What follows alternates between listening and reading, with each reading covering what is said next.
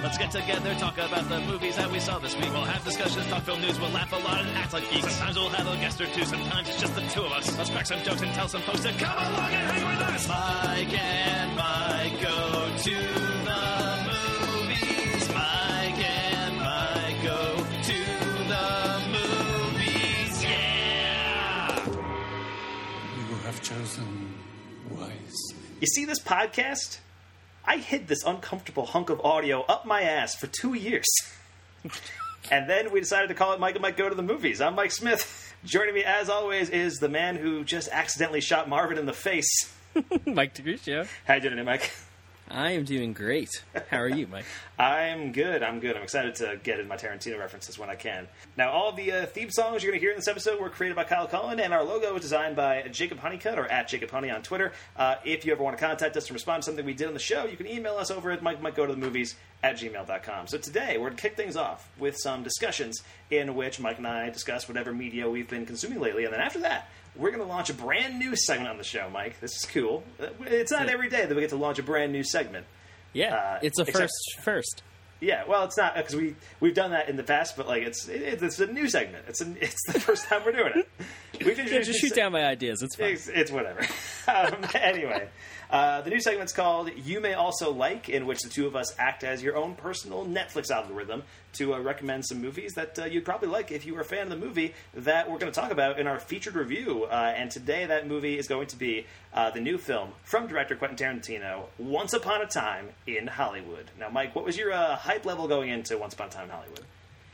When it was first announced, it was pretty high, and then it kind of went down a little bit as I kind of ruminated a little. Like I got kind of nervous, like about Tarantino in the modern era and what that might be, and I was kind of scared. And then as we got closer to the release date, I was like, oh no, wait a second, I think I'm going to be very excited for it. Yeah, I was pretty hyped. Yeah, I mean, as far as I'm concerned, like every time there's a new Quentin Tarantino movie, it feels like a huge event for me. Like he's one of those directors, along with Spielberg, along with Scorsese, where I just feel like every time they come out with something, it feels like something I need to see. They're so instrumental to who I am as a film geek, and like as a person in general, honestly. That like every and especially with Tarantino, because he doesn't come out with movies that often. It's really like every 4 or 5 years there's a new Tarantino movie. He really takes his time with his stuff for the most part. And so when Once Upon a Time in Hollywood was first announced, I was very excited about the concept, the idea of him kind of playing around in 60s Hollywood, working with the Charles Manson murders. And then, time went on, the cast started coming together, and it sounded amazing. And I never lost hype for this movie for a second. And then the reviews started coming in, and they were all glowing. So I was like, yes, fuck yeah, here we go, Once Upon a Time in Hollywood. And you actually got to see this on 70mm film, right, Mike? Yes, yeah, I got the chance. One of the benefits of living near New York City is there's cool shit happening here sometimes. And I got to see it at the Village East Cinemas. And it was great. It looked amazing. We had talked about it, I think, last time off mic, that the theater isn't that great. Like, there's just, it's kind of an older, a little sort of run-down kind of place. So the audio wasn't that great, and it was definitely not surround sound. Like, you could hear that it was coming just straight at you from the front. Which is unfortunate, because, it's Tarantino, it's all about the dialogue, and there's so much going on, and what's being said and everything, that you want to hear every word. And I was kind of like, oh no, for the first 10, 15 minutes, and then I kind of just relaxed and was like, all right, I just got to let it happen. I can't change it. So I got to just enjoy this for what it is. And then I got really into the movie. So it was a rocky start for me. I was a little scared. Okay. But it looked beautiful. Yeah, I wish I could have seen it on 70mm at least. I'm here in Missoula, Montana. If I'm lucky, they the 35mm print might roll around to the indie theater near my house, the Roxy, in hopefully a few months to a year's time. But as of right now, it's just playing in the wide release AMC theater, and it looks great. Like when I saw it, they actually the projection was nice and everything. The sound was great. But I really would have liked this. Like this movie specifically, I really would have liked to see it on film, because the movie itself fetishizes film in such a way that it's I feel like it needs to be seen. It has to be on film. It really has to be. And I remember we saw the Hateful Eight together doing the 70mm Roadshow edition. I think it was at the AMC Lincoln in New York City. Lincoln Center. The Lincoln Center, the AMC there, and it looked awesome. That was a great experience seeing the Hateful Eight there. But unfortunately, I was not able to get that in time for Once Upon a Time in Hollywood. That said, I have seen the movie twice now. and I strongly considered going again last night before before we were recording this episode, so that may give you a preview on what my thoughts on the movie were. But we'll get into that later on in the episode when we get to the featured review. Right now, let's get into some discussions. Watch this. These are my discussions. Just when I thought I said all I could say, my buddy and I talk about movies we see. These are my discussions. There is so much to see, you and me. So we're gonna talk about movies for our discussions. All right, it's time for some discussions here on Mike and Mike Go to the Movies. Mike, what do you have to discuss with us today? Today, I want to start off with a real quick one. I think it was last episode I talked about Killing Eve, the BBC show. And I had 2 episodes left, and I watched them. So I'm caught up. There's 2 seasons. I watched the full 2 seasons. Yeah. And I wanted to come back and just mention that because, like, some crazy shit happens in those last 2 episodes.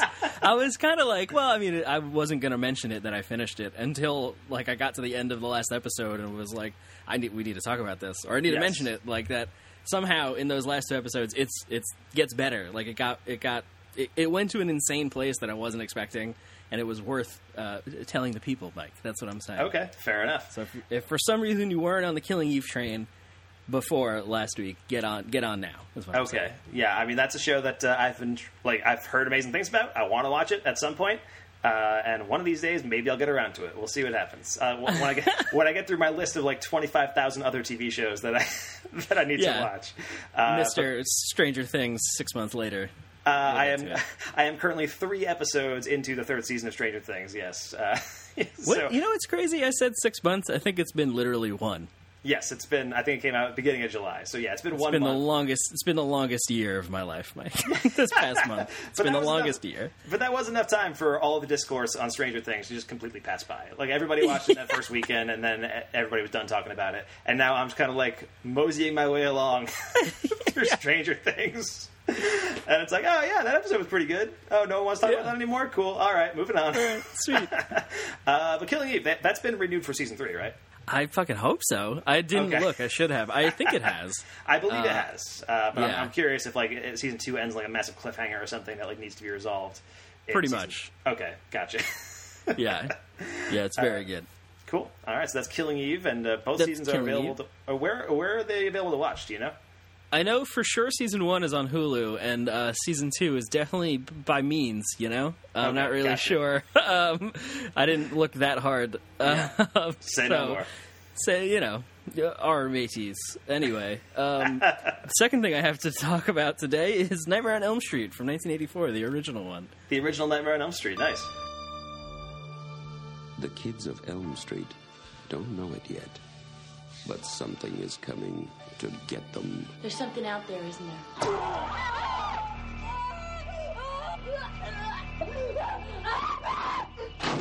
We just see cuts happen. What did that, Lieutenant? I don't know. Tina! What's the coroner got to say? He's in the John puking since he saw it. They're gonna kill me for sure. Did you do it? There was somebody else there. He was locked in a room with a girl who went in alive and came out in a rubber bag. No one knows where it came from or who it will visit next. Nancy? There's something wrong with you. You're imagining things. Nightmare on Elm Street. Yeah, the first 6 movies got put up on Shudder this month. And I was like, you know, just kind of moping around yesterday, and it was like, I don't know, what am I going to watch? I need to watch something. And I saw it on there and was like, you know what? Let's fucking go. Let's have a good Freddy time. Yeah. And I don't know, honestly, now that I've watched it again, I don't know if I had ever seen it before. Really? I don't remember. I think I did, or it might have been just one of those like cultural osmosis things where I thought I had seen it. Okay. I know we definitely saw Dream Warriors, the 3rd one, at Hudson Horror Show. Yeah, that was a couple years ago.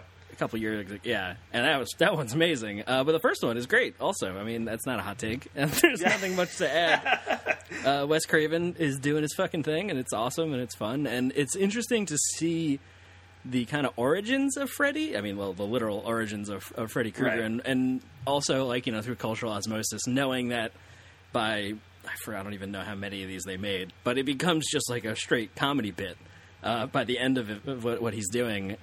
Yes. And in this one, it's not. It is definitely goofy and like silly in that kind of 80s slasher way, but it's not like him quoting movies and shit like that. Like it becomes. So yeah, it's Nightmare on Elm Street. Go watch it if you haven't. Yeah, I haven't seen Nightmare on Elm Street the original since I might have been in high school last time I watched it. But it's a great movie. It's awesome. I would recommend, actually. Yeah. We watched Dream Warriors. You said all 6 are on Shudder. Check out Nightmare on Elm Street 2 when you get a chance. Freddy's Revenge. Which is a really interesting horror movie because it has, it's been kind of reclaimed in recent years as one of the gayest horror movies of all time. Really? By like the queer community, and it's actually it's really interesting. Like the lead actor was I believe gay, and there's a lot of like gay subtext in that movie, and it's really interesting to watch through that lens. Wow. So definitely worth checking out if you haven't seen it. Yeah, I'm gonna definitely. Well, I had kind of wanted to do now that they're up on Shudder, watch. I don't know if I'll watch all 6 of them, but watch most of them at least just to see because they're fun movies.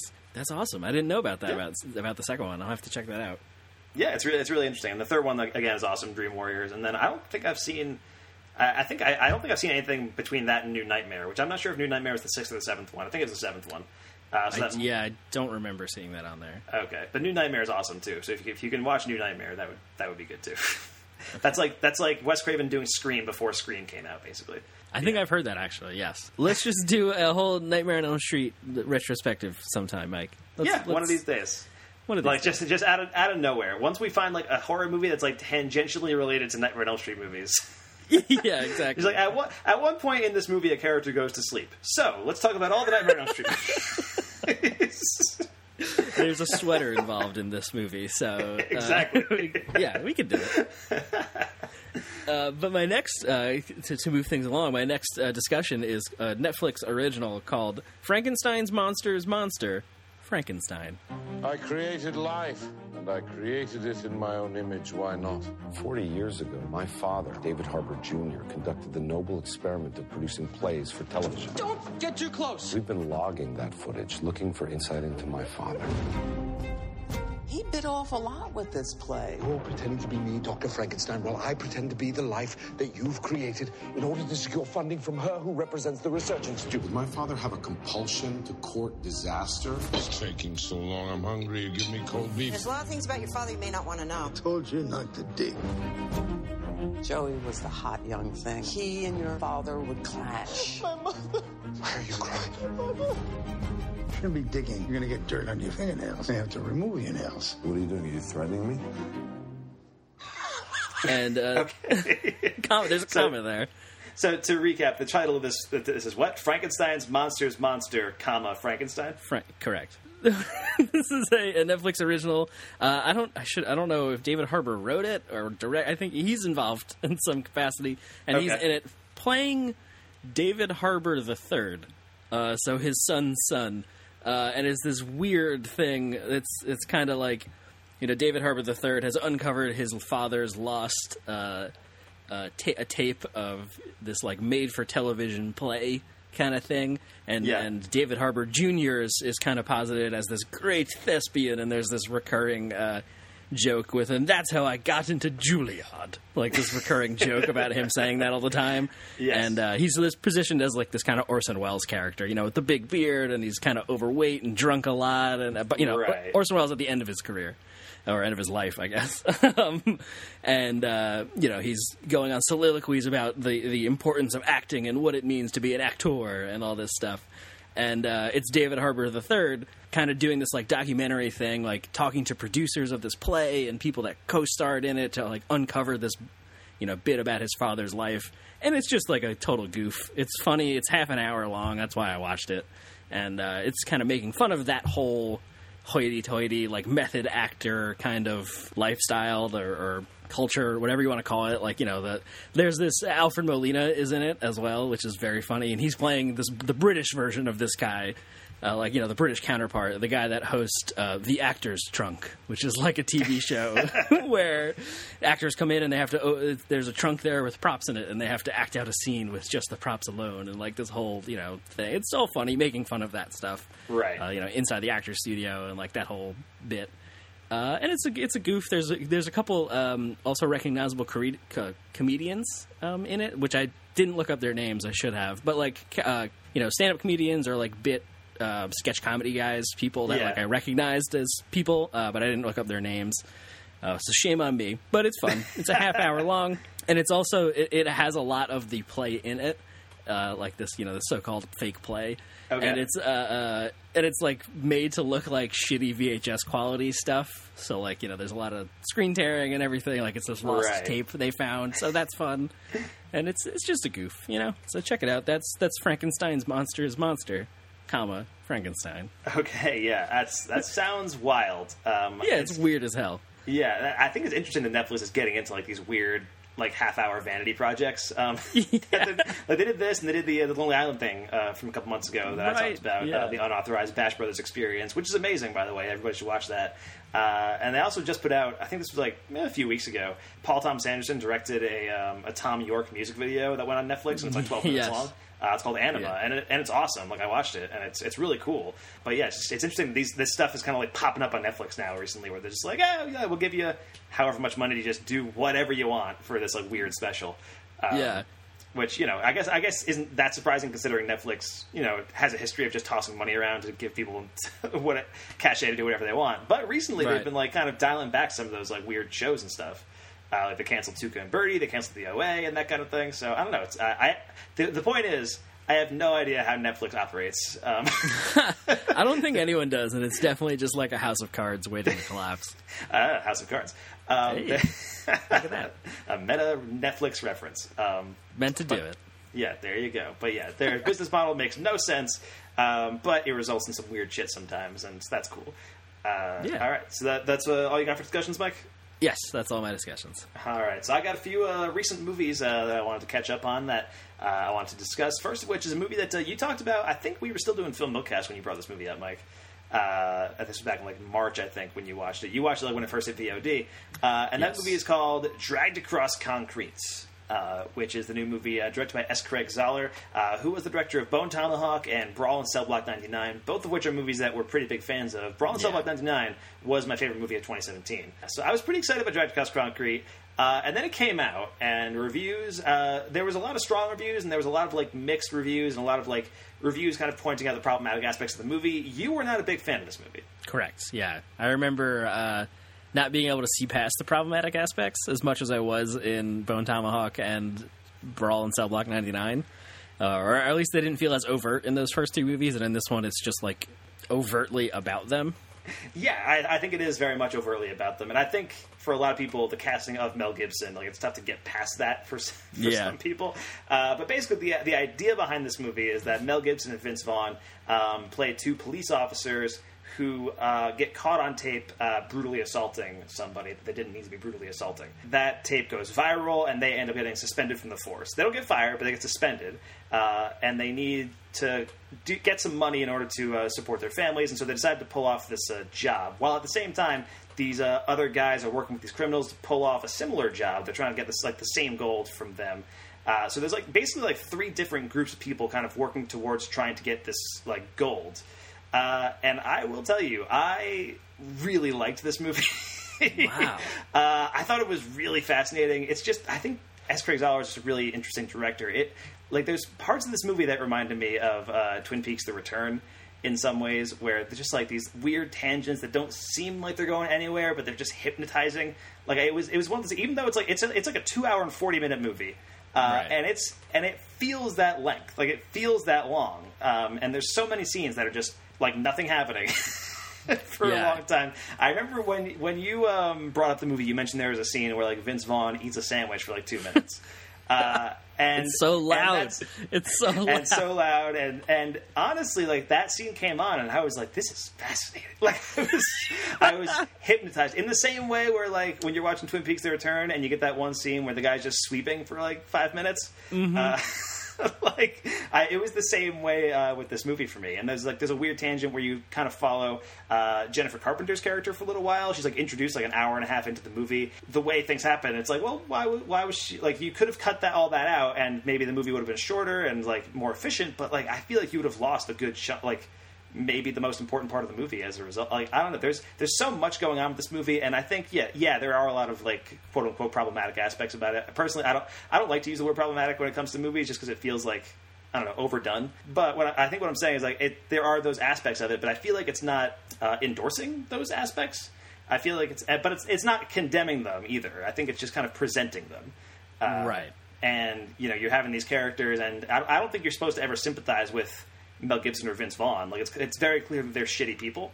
And it kind of gives you a glimpse into their home lives and things like that. But at the same time, I don't think you're ever meant to be like, oh, these are good guys. Because everything they're doing in the movie is clearly not that. But even without all that, it's just a great crime story. Like, it really feels like a very intense story that I found just completely hypnotizing. I was engrossed in this movie from like minute one. And I think even the way that it does, there was like a weird meta commentary towards the beginning about Mel Gibson, which I thought was stupid. Like they didn't need to do that. No, not at all. I think that really, like, I think the way that the movie almost begins with that, and like it has that, like, kind of addresses that head on. And I feel like that might be something that kind of pushed people away from it in some way, like early on in the movie. But I think what's interesting is it kind of positions originally when the movie starts, and you're watching Vince Vaughn and Mel Gibson do this like kind of like stakeout thing, and they start beating up the guy. It kind of positions them at first as like your typical like 80s buddy cop action heroes in a weird way. Yeah. And you're watching that scene, and they're cracking jokes, and they're like, and you're watching it, and you know, 10 minutes later, you get that scene where it's like, oh, by the way, you were captured on video, and you see them beating up the guy, and that stuff that you were watching like 10 minutes ago, like, I feel like within the context of that first 10 minutes, you could watch that and be like, oh, yeah, this is a typical 80s action movie. Like, this happens all the time in these kind of movies. And then you have that scene where it's like, oh, wait, yeah, this would be horrifying if this happened in real life. Right. Yeah, I remember he's, like, chewing gum, and he, like, sticks it on the railing or something, and he's, like, drinking coffee and making jokes about it and, like, all that stuff. And he, like, handcuffs the dude's, like, leg to the thing instead of his arm and that kind of thing. And, you know, it's played as, like, a laugh when it happens at first. And then it, like, pulls the rug from under you when they show you, like, the actual, like, they were caught on video, and like when this is taken out of context, and when this like seen worldwide, it's like, oh yeah, this is bad. This is real bad. Yeah. So I think the movie has some really interesting things to say, and it's couched within some of these more problematic things that it's doing. But I really just found it a fascinating watching experience. I really thought it was pretty incredible. I don't think it's as good as Brawl in Cell Block 99, which again was my favorite movie of that year, but and I don't think it's as good as Bone Tomahawk either. I think it's probably his weakest movie, but I think it was just a really fascinating experience, and I think worth checking out. That's fair. You're allowed to have that opinion, Mike. I just meant like I'm not going to fight you on it or argue. Like I agree. I think that's totally valid and correct. For me, it didn't work. That's all. Yeah, no, that's fair. That's fair. It's definitely not a movie for everybody. It's no. You know, but it feels like it's operating deep within like an exploitation genre type thing. I don't know. There's a lot of stuff going on here that I don't blame anybody for not liking this movie. Basically, is kind of what I'm getting at. But anyway, enough about Dragged Across Concrete. We referenced before that I go through my TV shows very slowly. As we mentioned, like 3 episodes into Stranger Things season 3, like over a month after the season came out. And one of the shows that I've been working my way through was Deadwood over the past like year or so. And my plan was to have finished the show by the time Deadwood the movie premiered, which was, I believe, at the end of April. Maybe it was the end of May. Either way, it didn't happen. By the time the movie premiered, I had finished season 2 of Deadwood, so I still had season 3 to go, which was the last season of the show. Finally finished up with season 3 of Deadwood, and so I was finally able to catch up with Deadwood the movie. Though none would deny the facts and the cost of a past, we who gather have known together, some portion of which must still be measured in blood. Yet the Deadwood community does enter its adulthood. And don't our spirits raise, you murdering, conniving, thieving cocksucker. Resourceful and resolute, a vital part of the new-made state of South Dakota, and this state, a vital part of our fine country. Which aired on HBO a couple months ago, and so Deadwood, if you're not familiar, was a TV show in like 2004 through 2006, and it was canceled after its 3rd season without any real resolution. Like, it was clearly building into something in season 4, but it never got the chance to do it. And it was one of the great shows of like, oh man, like I can't believe Deadwood never got a proper ending and that kind of thing. It's kind of like in retrospective reviews, it's been considered like one of the greatest TV shows of that era. And so I caught up with Deadwood, the TV show, liked it. It was pretty good.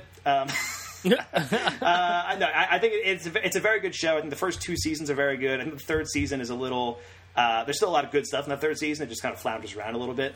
But anyway, Deadwood the movie kind of picks up where the show left off, except just years later. Because obviously all the cast members are older now. So I think it takes place 10 years or so after the original series ended. And most of the original cast is back. Ian McShane, Timothy Olyphant, Anna Gunn, Molly Parker, all these great actors. And it's really cool to see this cast back together again, especially now, it's sort of the same way, again, referencing Twin Peaks: The Return. All the characters are older now, and the movie's partially about that and about age and that kind of thing. And the entire thing takes place in 1889, around the time Montana is about to gain statehood, or not Montana, South Dakota, North Dakota, wherever Deadwood actually is.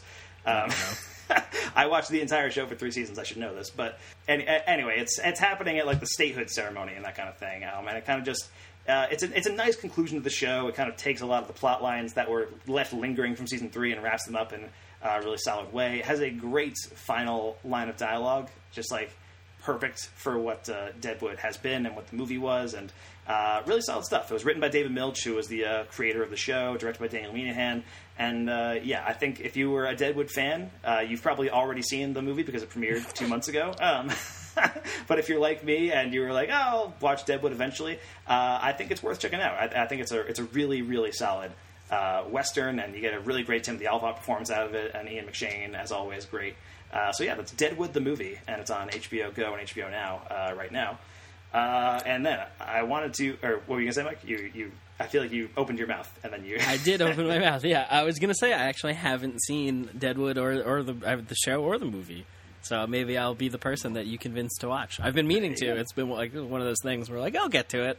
Yeah. And I just never got around to it. Yeah. I feel like you would really enjoy it. It seems like I'm sure I would. It seemed like something right up your alley. But yeah, so Deadwood, the entire series and the movie, they're up on the HBO streaming sites and stuff right now. And then I want to talk about my favorite movie of the discussions that I'm going to discuss right now.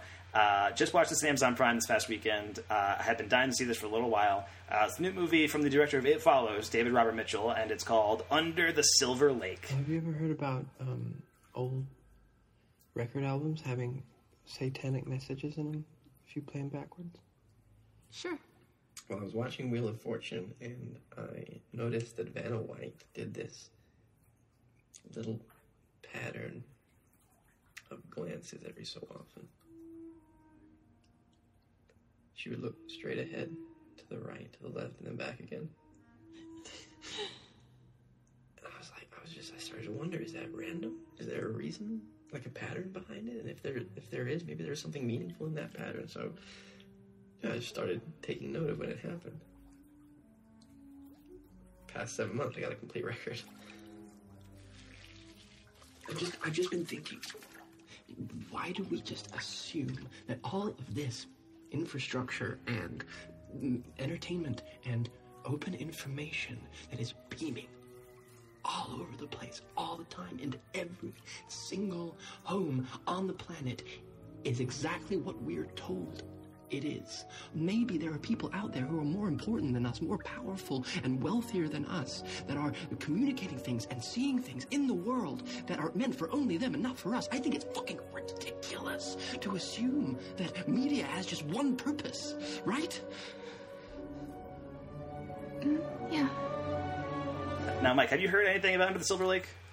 All I have heard is that it's by the guy that directed It Follows, and that it's weird as fuck. But I don't know what that entails or what that means or anything, but I want to see it. Yeah, so first of all, this was distributed by A24, and I love A24. I think they've put out some of the best movies of the last couple of years, but they really screwed up the release of Under the Silver Lake. It was supposed to come out last year, actually, in 2018, and then it kept getting delayed and kept getting delayed until eventually it just kind of got dumped on VOD.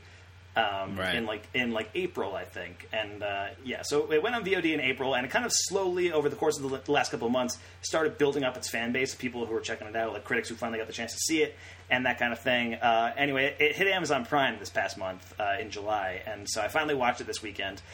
Basically, this movie stars Andrew Garfield, and I think he's given the performance of his career in this movie. He's incredible. And the plot of this movie is that Andrew Garfield's like this burnout, kind of just idiot, stoner, drunk dude living in Hollywood, living in Los Angeles, and he's hanging out one day, and he ends up meeting his new neighbor, this beautiful woman that he becomes obsessed with. They hang out for one night, and then after they hang out, the next day, she just mysteriously vanishes. She's gone, and there's no trace of her. He has no idea where she is, and so the movie is him creating this like investigation and going deep into like these conspiracy theories and the seedy underworld of Los Angeles, trying to figure out what happened to this girl. And it's this weird neo-noir surrealist mystery film that has elements of horror, which I think you would expect because the dude directed It Follows. But it has much more in line with something like a David Lynch, Mulholland Drive type movie, but also like a Dashiell Hammett novel. Like there's so much going on in this movie, and there's so many like pop culture references and film references. Jimmy Simpson from Westworld also in this movie. Ricky Lindholm from Garfunkel and Oates is in this movie, and I love her.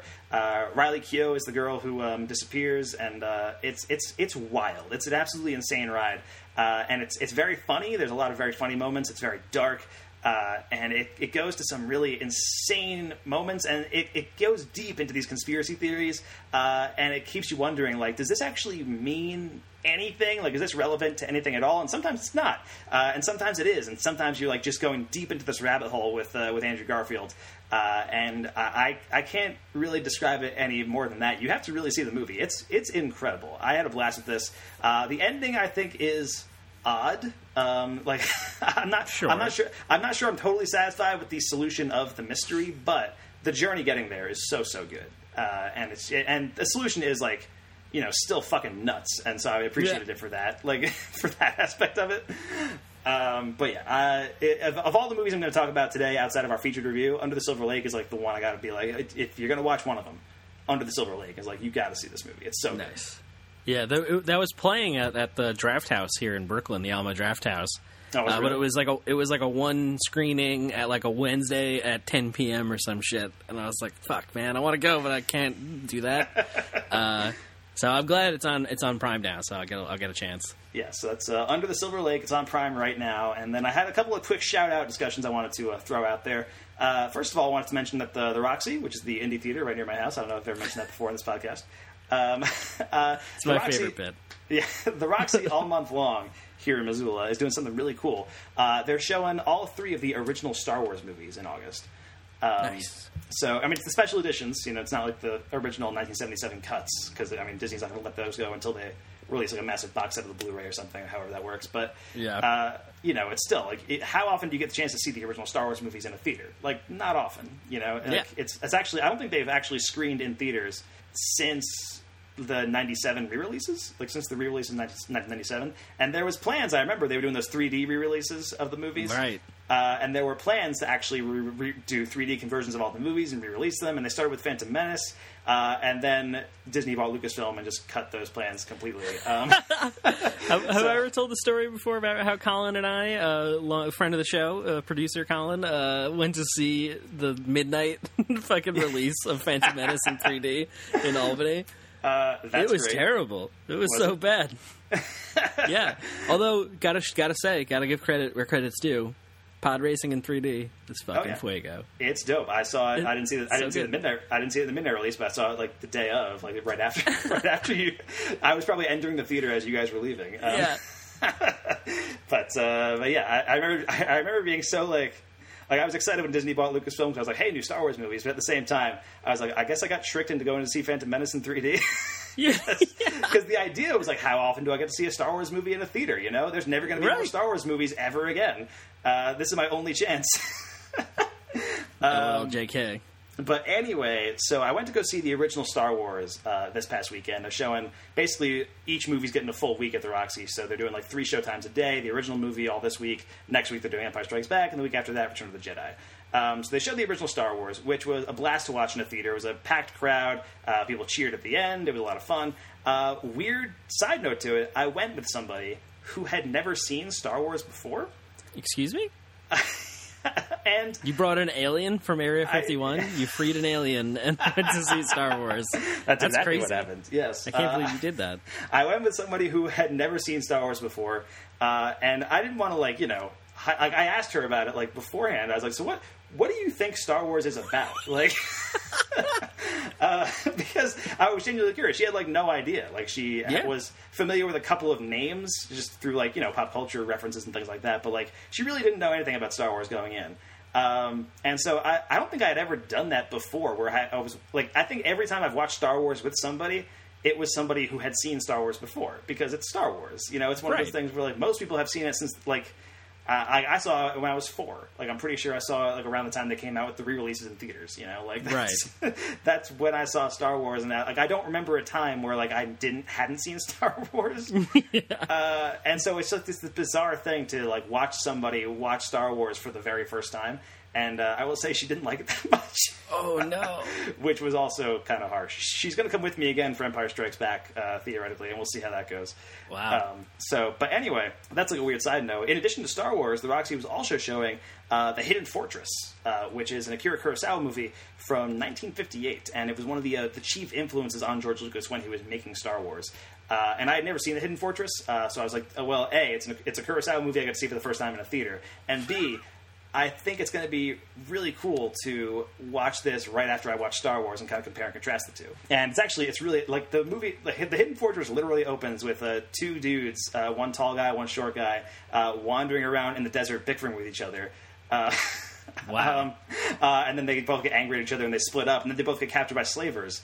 And then they kind of meet back up in there and, like, kind of break out from there. And it's really interesting, actually, just to watch that, because they're literally, like, it's the first 20 minutes are almost like, identical to Star Wars, just they're C-3PO and R2-D2, basically.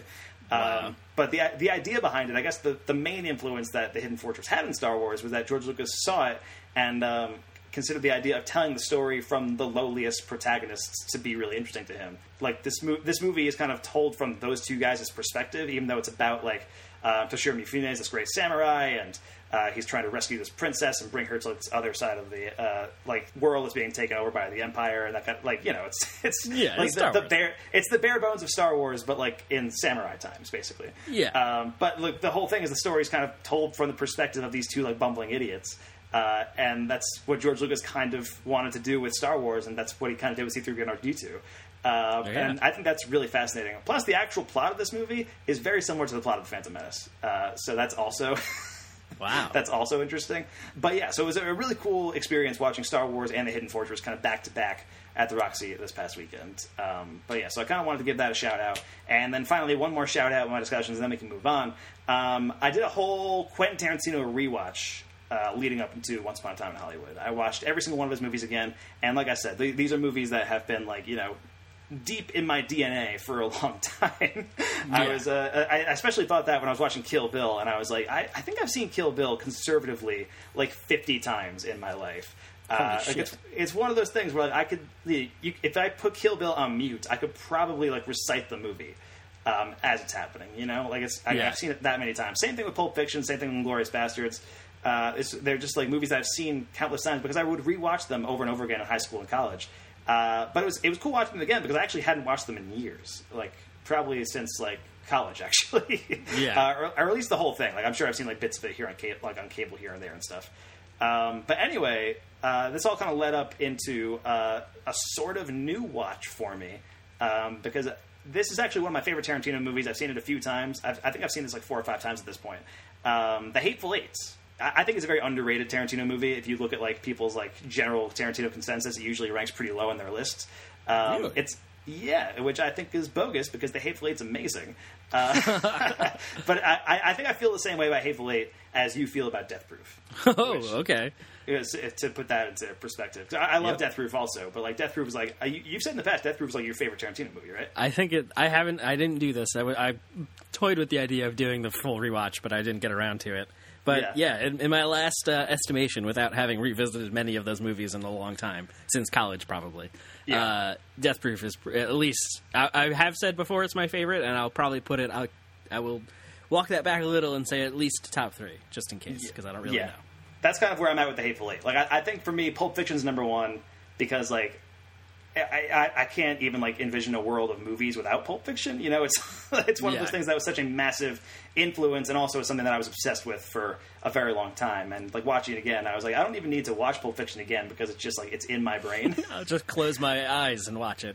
Yeah, but watching it again, like it's very clear. To me, it's very clearly number one. But then Inglourious Basterds number two, and then for me, Hateful Eight number three. Man, but I had not watched this new version of the Hateful Eight that had just come out, which is the extended Netflix edition. So if you go on Netflix, there's two versions of the Hateful Eight. There's the original theatrical cut that's up there. And there's this new version that Quentin Tarantino recut for Netflix, which treats the movie like a 4-part miniseries, which is weird because The Hateful Eight, in its theatrical form, is told in 6 chapters. But they actually... oh, my God. But they edit the chapters together a little bit in this to make them 4 chapters instead in this new version. So basically, this is the Roadshow version of The Hateful Eight, with maybe a couple of extra like deleted scenes in there, too. Again, we saw the Roadshow version together, but I haven't seen the Roadshow version since then, so my memory's a little bit foggy of what is and is not in the Roadshow. But anyway, this is the extended Netflix version. It has a lot of the same stuff that was in the Roadshow. It might have like an extra couple of scenes, and I really enjoyed it. It's the Hateful Eight. It's still the Hateful Eight, like in all its glory. It's 70mm, like awesome camera glory, which is tougher to replicate on a TV, but still. Yeah. But it's still awesome. I think it's still one of Tarantino's best. I think the structure of it being a miniseries is interesting. When they first announced it, I was against it, and then of course, because I thought like the way it popped, because it just popped up randomly one day on Netflix, and I thought along with others that like Netflix had like chopped up the Hateful Eight on their own and tried to like make it more bingeable or something to get people to watch it. And to me that was like the worst possible thing they could be doing. But then I found out that Quentin Tarantino actually did it himself, and I was like, all right, I guess I can give it a shot. Okay, fine. Yeah, if he's gonna do it, then fine. So yeah, and the way it works is like it starts off with like an opening credits every time, like that opening shot of the Hateful Eight that's on the cross, and you just hear that low Ennio Morricone music. There's like that every episode starts off with that. Really? Which was I watched them all in one sitting, and I am a firm believer that the skip intro button should not exist. However, be that as it may, that is a really long intro. I was going to say, no wonder the runtime on each one is like 57 minutes. Yes. 20 of it is that opening credits. Pretty much. So, I mean, I actually did watch it each time because, again, I am firmly against the skip intro button. But it was testing my patience. You were tempted. By the fourth one, for sure. And then, so it has that at the beginning, it has the credits at the end. And it's still basically the same movie. It's just kind of chopped up in a different format.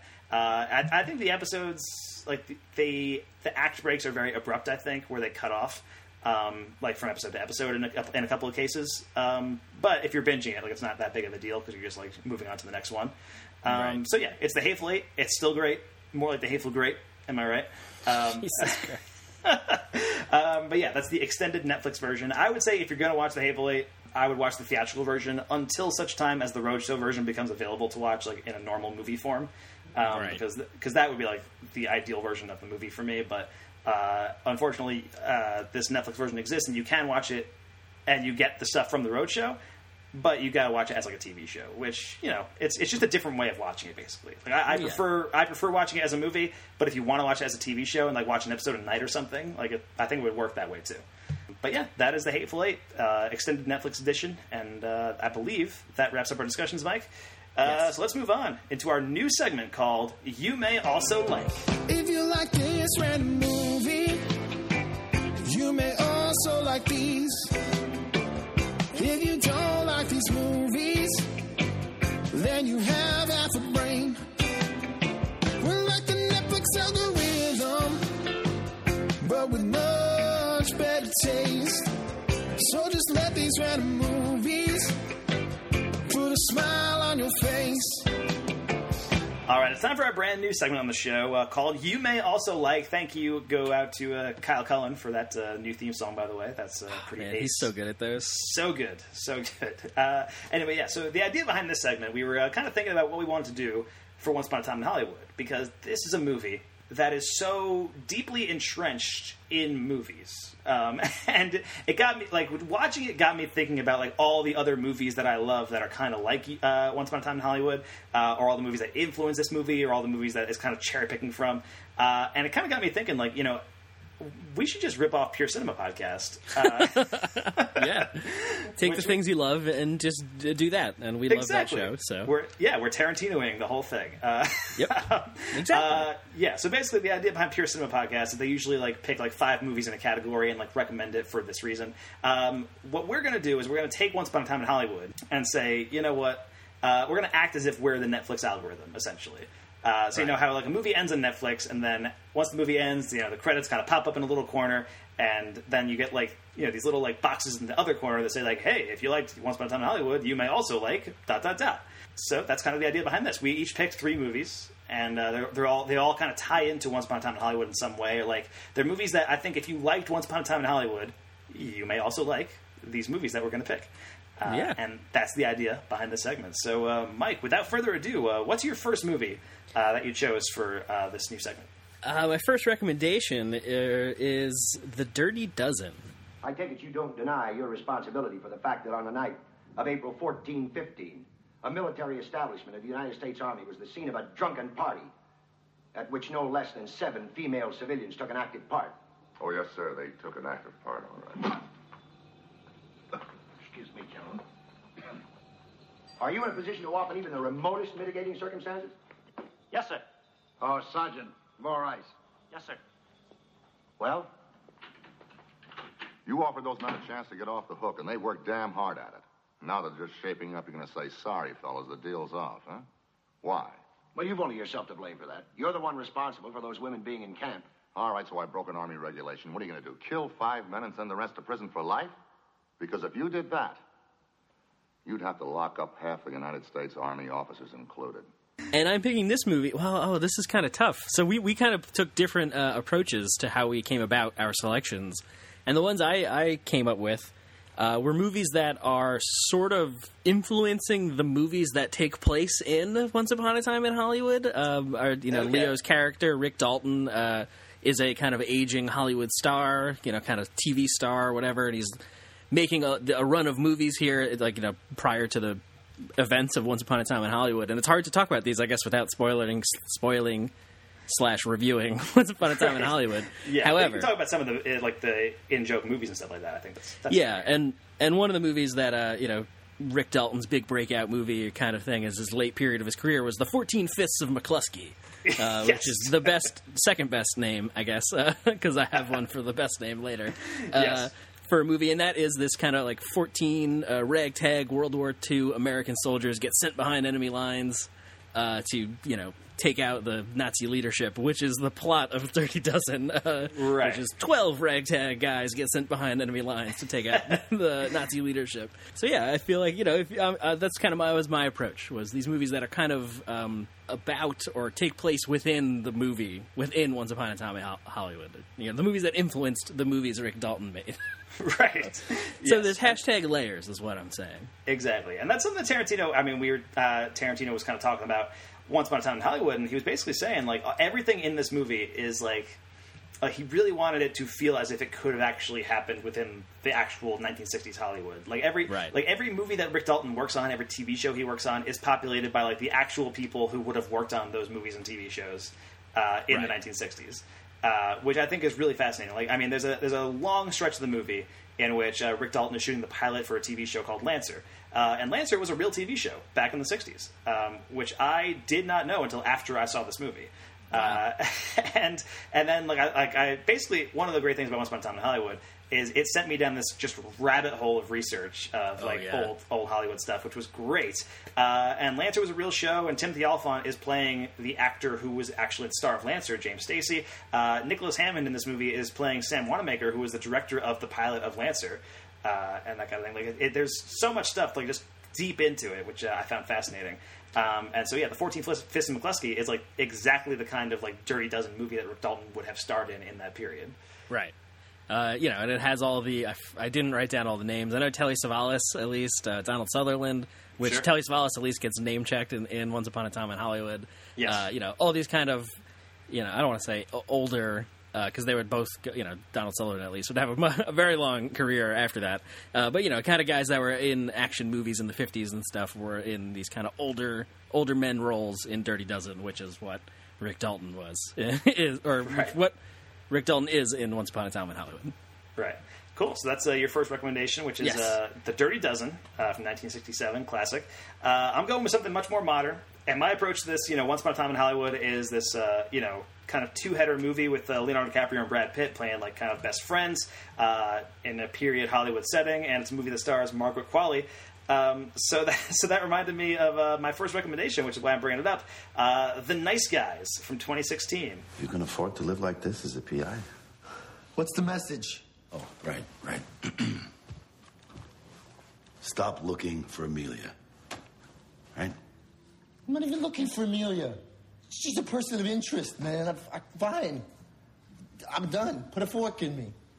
Don't really put a fork in me. Amelia's going to be very happy that you got the message so quickly. It's going to make her smile. That's good. Now, I got one more thing I need to ask you before we're done here. You want to know who hired me? Bingo. Yeah. So we can do this the easy way. We can do it the Glenn. hard way. What? Lily Glenn. 2 N's. Old lady hired me to find her niece on Tuesday. You just gave up your plan. I made a discretionary revelation. No, you just gave her up. I asked you one simple question. You gave me all the information. I thought that's what you wanted. What?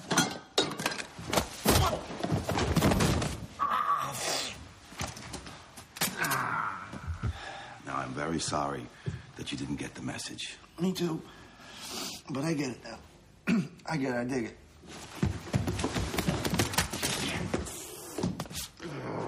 What about now? You get the message now? Yep. Are you sure? Yeah, I'm cool. All right. Give me your left arm.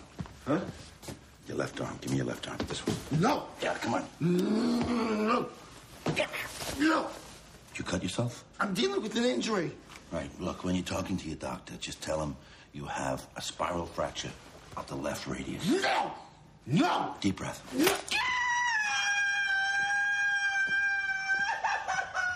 Which, of course, was written and directed by Shane Black, who was the director of Kiss Kiss Bang Bang, Iron Man 3, writer of The Long Kiss Goodnight, the Lethal Weapon movies, all that stuff. And, yeah, The Nice Guys, I wanted to bring this up. To me, it almost felt too obvious. I don't think it's obvious at all, and that's why it's amazing. Okay, fair enough. It almost felt too obvious, but at the same time, it's a movie that I feel like more people need to see. It's one of those things where it's like, I love this movie so much. I was so hyped for it when it was coming out. I was one of the 5 people who saw it in theaters. You were one of them too. I remember we reviewed it on Film Bookcast a few years ago, actually. Yeah. I was so hyped for it, and I absolutely loved the movie. It's just one of those things, it just hit me right in everything that I love about movies was in The Nice Guys.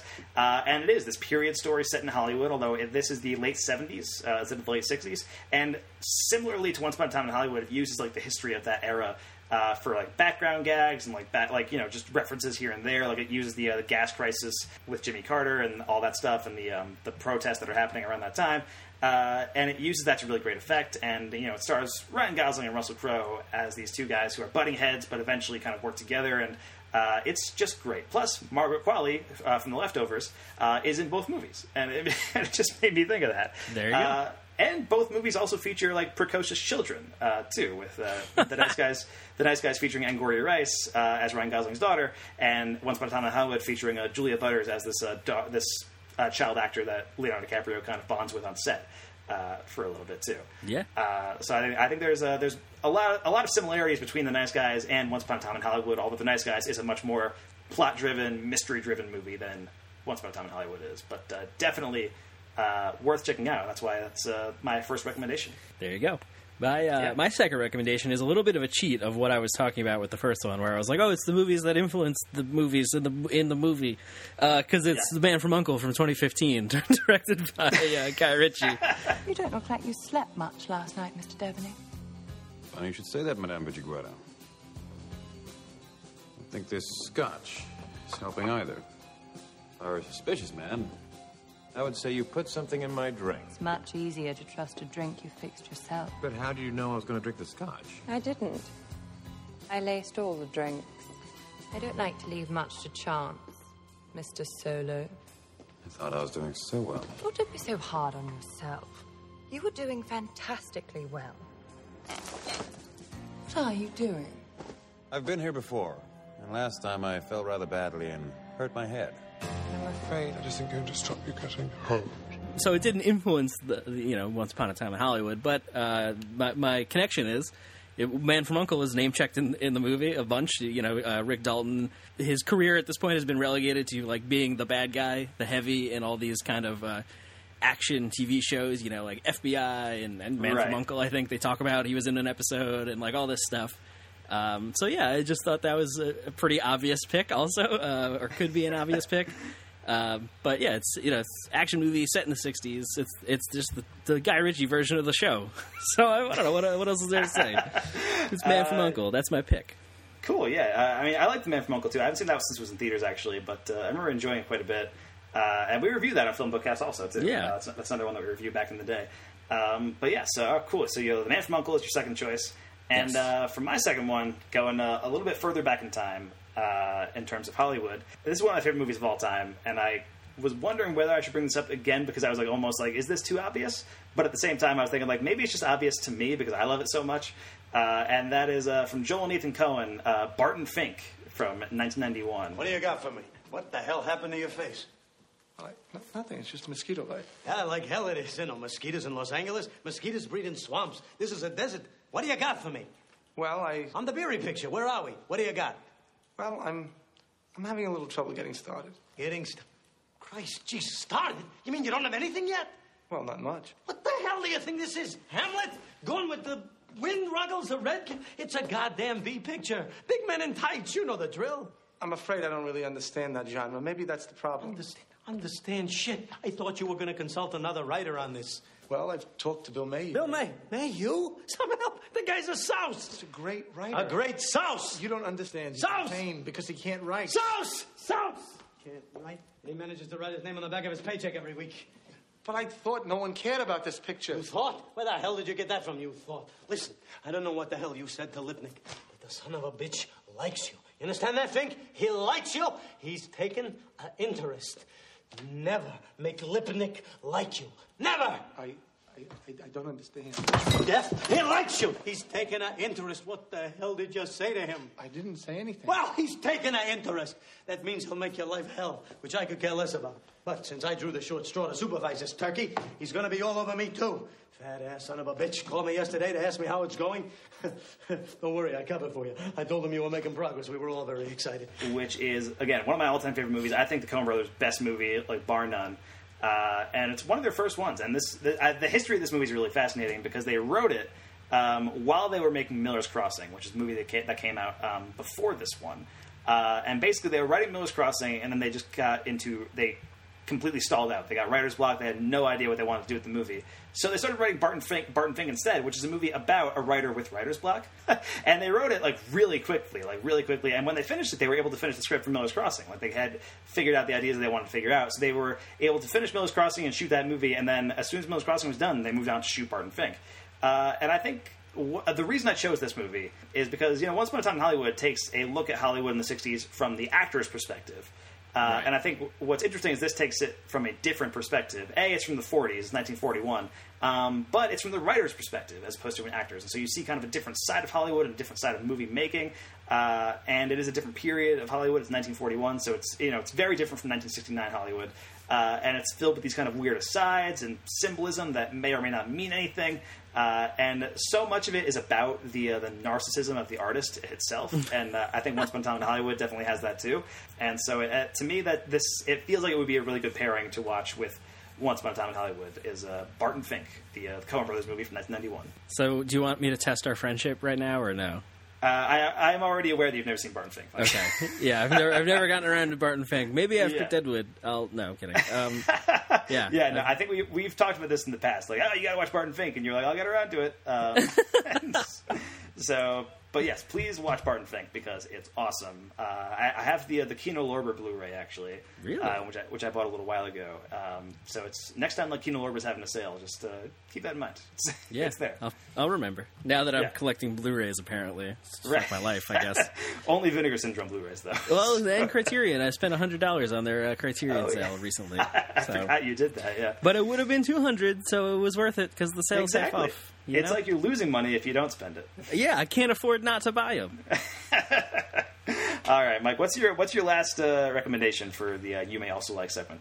My last recommendation is a cheat in a different way than my last pick. This one is a double pick because I couldn't really decide. All right.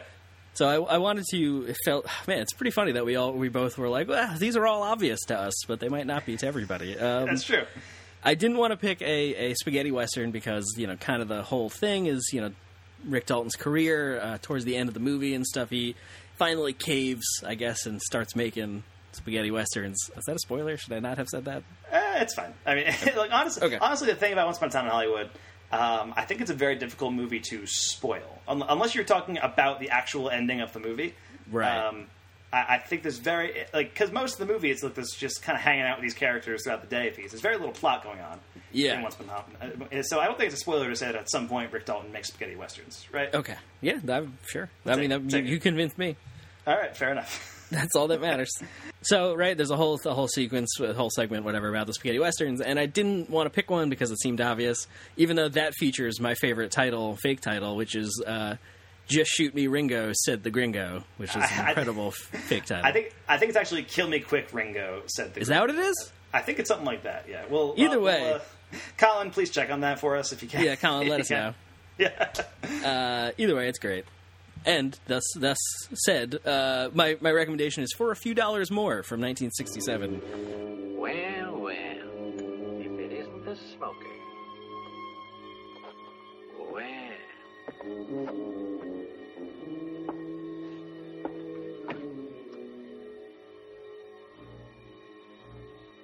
Remember me, amigo? Of course you do. El Paso.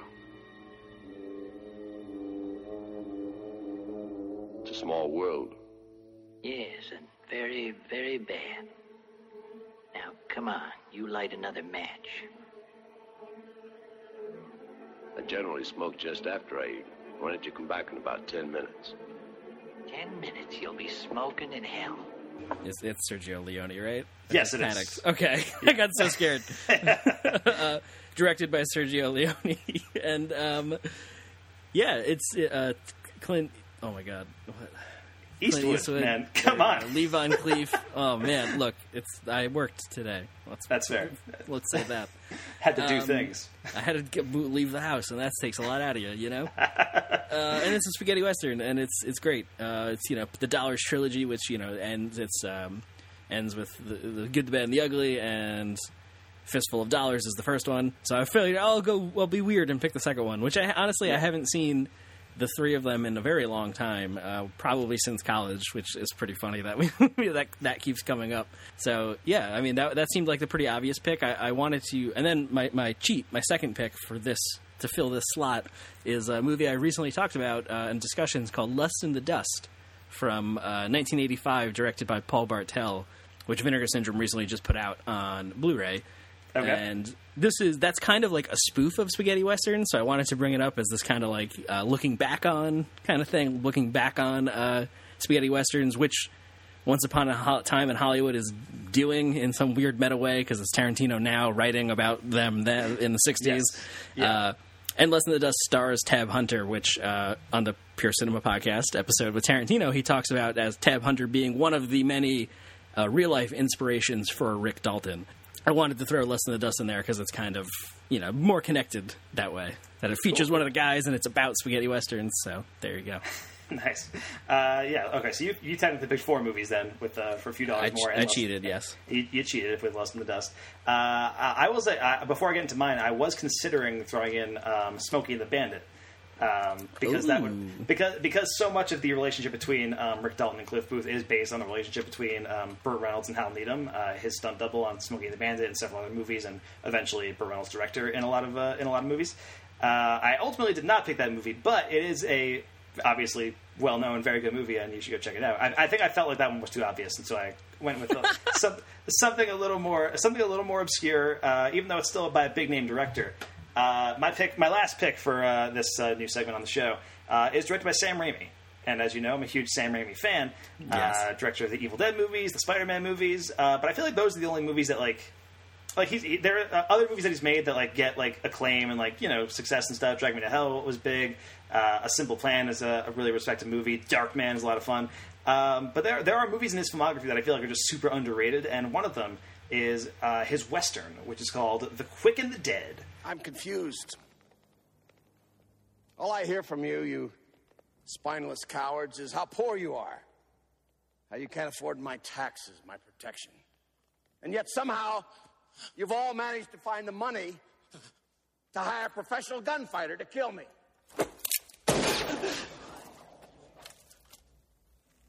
Where's all this money coming from? What am I to think? If you got so much to spare, I'm just going to have to take some more off you. Because you clearly haven't got the message. This is my town. If you live to see the dawn, it's because I allow it.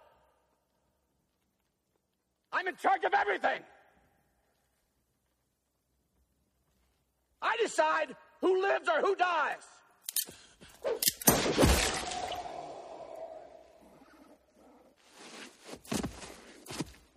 Your gunfighter's dead.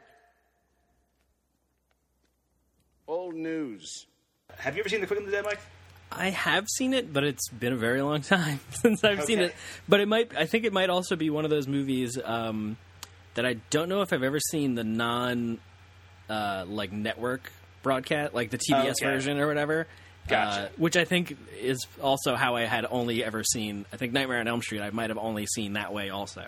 Now that I'm thinking about it. So yeah, tell me about The Quick and the Dead, Mike.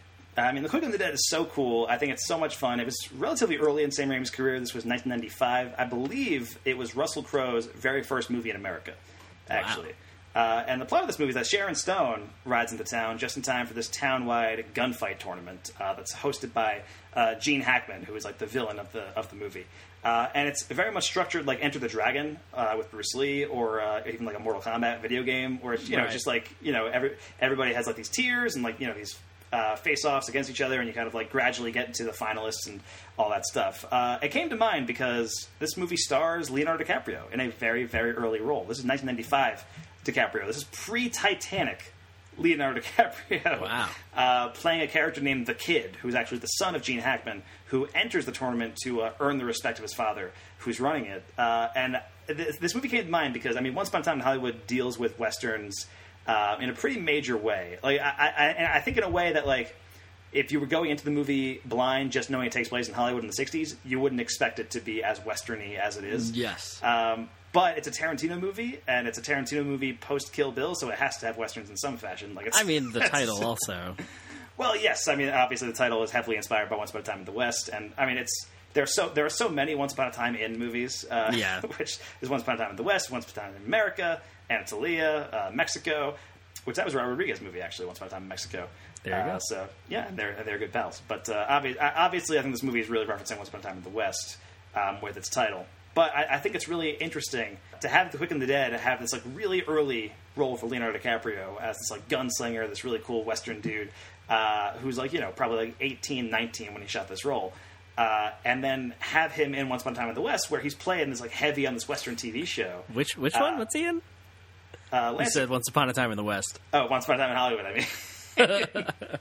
Once Upon a Time in Hollywood, where he's playing the heavy on this Western TV show, and he's shooting all these spaghetti westerns and things like that. And you have like these extended scenes where you're seeing him play this Western bad guy, which he kind of does in this movie. And it's just kind of like, I think it would be fascinating to watch them like back to back and see like how like 19-year-old DiCaprio handles it versus how I have no idea how old Leonardo DiCaprio is now, but I guess in his 40s DiCaprio, or whatever, handles it too. It's because they feel like completely different actors almost, like the way Leonardo DiCaprio has evolved over time. Mm-hmm. Like he just seems like an entirely different person than he was when he made like Titanic and Romeo plus Juliet and that kind of thing. And so I think they'd be a really fascinating double feature to watch together. And so yeah, The Quick and the Dead is my last choice for this You May Also Like segment. There you go. I think this was a good segment. I think so. So to recap, mine was The Nice Guys, Barton Fink, and The Quick and the Dead. And Mike, yours were The Dirty Dozen, Man from U.N.C.L.E., The Man from U.N.C.L.E., and for a few dollars more / Less Than the Dust. Right. Yeah. I think it's cool that we both picked a Western towards the end too. Which I think it's just one of those things. Like Tarantino always like messes around. Like Inglourious Basterds has Western elements in it, but then with Django and Hateful Eight, obviously those are both kind of Westerns. But then this one, like, I wasn't expecting the Western stuff, and it came through anyway. He snuck it in there. He snuck it in there, so yeah. All right, so that is the end of that segment, Mike, and now let's move on into our featured presentation of Once Upon a Time in Hollywood. I'm Rick Dalton. It's my pleasure, Mr. Schwartz. Call me Marvin. Put it there. That your son? No, it's my stunt double, Cliff Booth. Last night, we watched a Rick Dalton double feature. All the shooting. I love that stuff, you know, with the killing. A lot of killing. Anybody order fried sauerkraut? Burn, you Nazi bastards!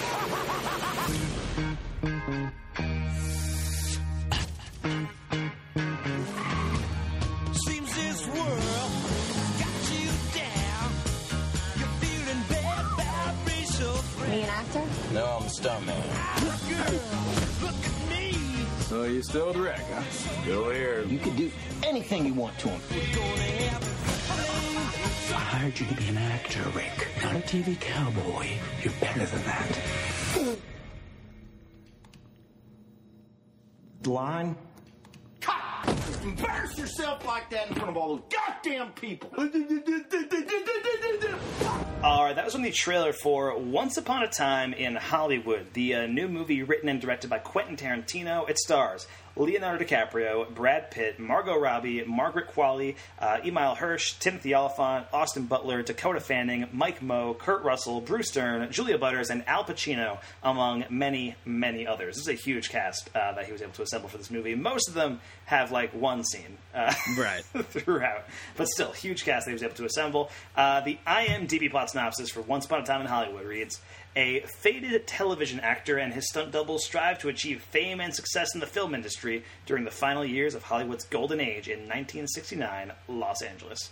So, Mike, we've kind of been talking around this movie for a little while now at this point. We've been recommending movies that are sort of related to it, and we've been talking about some of the stuff leading up to it. What was your overall take on Once Upon a Time in Hollywood? My overall take was that, it started out rocky for me. The theater wasn't great. Like, it was just kind of one of those wasn't any fault of the movie experiences. The theater wasn't great, the sound wasn't great, and I was just, like, mad. I was like, oh, fuck, it's one of these things.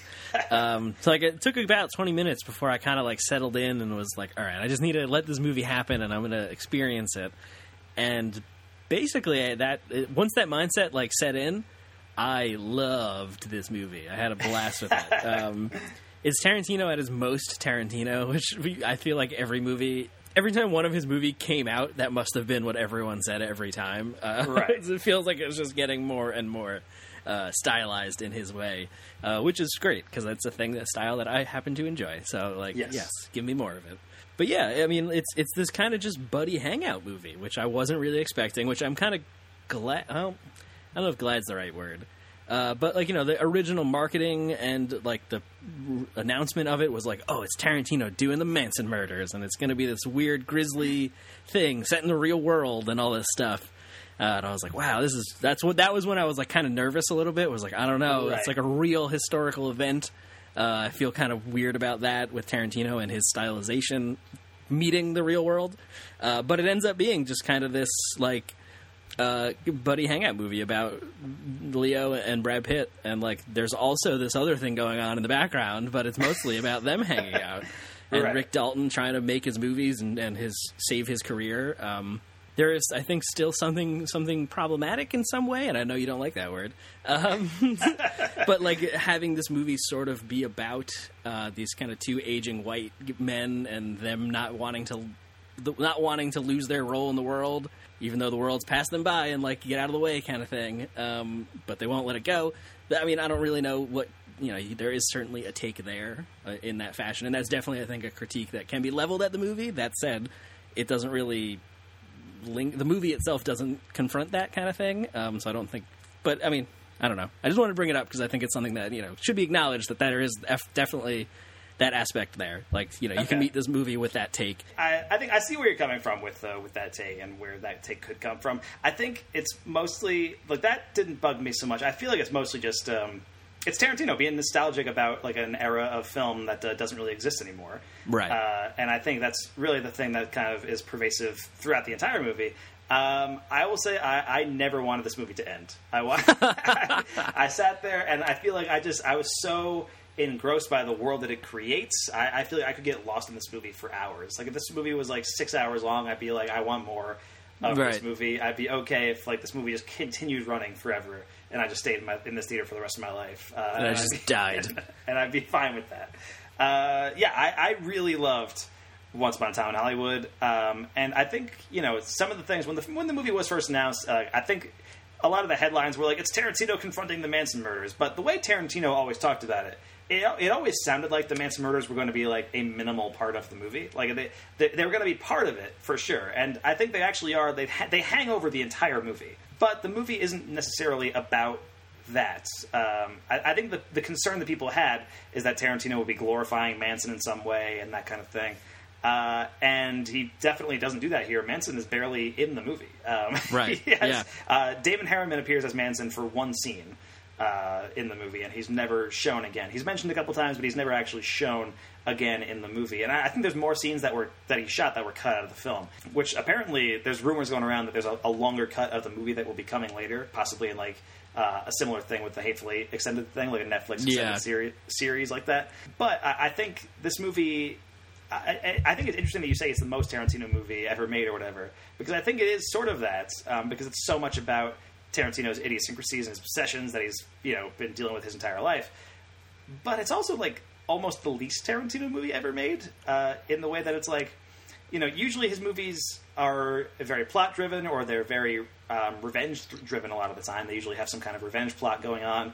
With Kill Bill, it's obviously her quest to get revenge against Bill, and with Death Proof, there's revenge against Stuntman Mike, and with The Bastards, it's revenge against the Nazis, and with Django, it's revenge against the slave traders, and revenge is a big element in his movies, and this movie doesn't really have that, except in a metatextual way towards the end, which we'll talk about later, which I feel like even just saying that is kind of a spoiler for what happens in the movie, if you're aware that it takes place about the Manson murders. But, so in the same way, I think it's almost the least Tarantino movie ever made. It's so sincere. It's such a sincere movie from Tarantino, and that's not something we see from him very often. Especially coming after The Hateful Eight, which is a very, very cynical movie. To kind of do like a whole 180 with Once Upon a Time in Hollywood, I think is really interesting. I think it's the most emotional he's been as a filmmaker since Jackie Brown, which is a movie that's severely underrated, I think, in Tarantino's filmography. And it's one of those things like, I've seen recent takes where people are like, oh, Jackie Brown's Tarantino's best movie. And usually those are people who don't like Tarantino movies that much. Right. I will say, but Jackie Brown's still great. It's not one of my favorite Tarantino movies, but it's still awesome. But I think it's interesting that he's kind of working in that mold again with Once Upon a Time in Hollywood, and just kind of looking at the relationship between DiCaprio and Pitt in this movie, and then kind of having this sort of ethereal presence with Sharon Tate, with Margot Robbie as Sharon Tate, kind of throughout the movie. So I think it's awesome. I think it's so different than anything else Tarantino has ever done, while at the same time it's about everything he's always been obsessed with. Right. Yeah. I think that's where the it's the most Tarantino movie ever thing comes from, for me at least, where it's a movie about the movies that Tarantino wishes he could make now, like kind of thing. Like, right. I don't know. I feel like maybe Bastards might be the most like stylized the most Tarantino in that sense, where it's it's got the weird smash cutaways with Samuel L. Jackson voiceover and flashbacks and all this weird revenge shit going on, and exploitation movie. This isn't an exploitation movie, which arguably the other 8 movies he's made have been.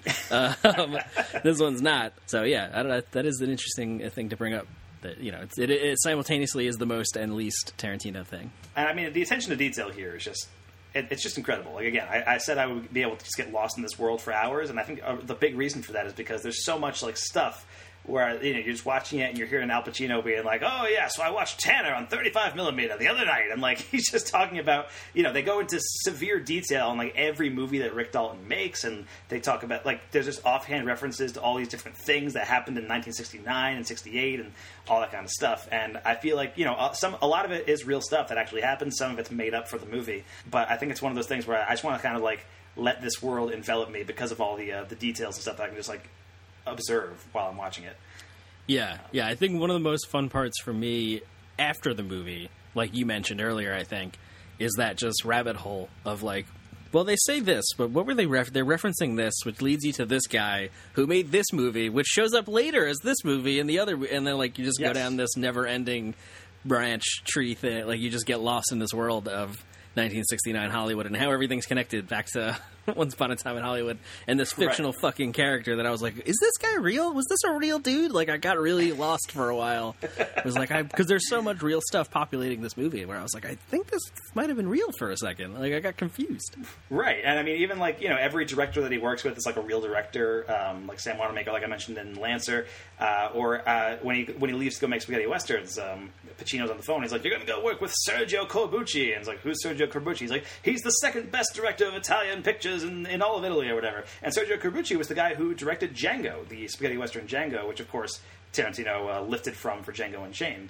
Right. So it's all connected in these ways, and that kind of thing. And so, you know, there's that. And, you know, when you go to Lancer, Timothy Olyphant is playing James Stacey, who, again, I went into like a research rabbit hole for that. And James Stacey was actually in a motorcycle accident like 3 years after this movie comes out. He lost his leg and his arm, and then eventually got back into acting, which is really interesting. But there's like, again, there's so much history in just like the details of this movie, which is just incredible to kind of go through. As far as the performances, I mean, DiCaprio and Pitt, they're both stellar in this movie. I think they're like really incredible together. Especially, I think DiCaprio's incredible in this movie. He's so good, and I really like the dichotomy between those two guys. Where I don't know, like Brad Pitt seems just so like effortlessly cool in the movie, and I love that like the contrast that with Rick Dalton, who only when he's acting he can seem that cool, but like when he's like off camera, he's just like the stammering kind of like insecure dude. Yeah. Dude. But like when he's on camera and he's acting, he's great. He's like super cool, and he's like, you know, can handle himself for the most part. And we'll get to some of that later. But I love that they're like their whole relationship and that dichotomy between the two of those guys. Yeah, Brad Pitt is the actual James Dean character, and Leo is the James Dean only on screen kind of thing. And there's even a very prominent James Dean mural featured in the movie too. Yes. But yeah, I did love that, and there's just he just looks so cool driving fucking a cool. I forget what Cadillac he's driving. Is it a Coupe de Ville? I don't know. Something like that. Yeah. Yeah, he's driving just this really fucking cool, man. Like he's just this hippie stoner dude, even though not really, but you know what I mean. It's just so suave. He's just a handsome boy. That's all. Yeah, exactly. And hot I mean, take. then you got Brad Pitt is hot. You heard it first here, folks. Yeah, you heard it here first. And then there's Margot Robbie as Sharon Tate, who I also think is really great in this movie. Before the movie came out, I heard there was some criticism that like she doesn't have enough to do in the movie or that kind of thing. But I think the movie actually handles her really well. Because if you know history, Sharon Tate dies in the Manson murders. That's like what happened in real life. That happened. I shouldn't joke about that. That's what happened in real life. And this movie is sort of reclaiming Sharon Tate in a weird way. Like I think she's somebody who has been defined by that tragic death in the Manson murders, where like most people, if they know the name Sharon Tate, they only know her as a victim of Charles Manson and the Manson family. Right.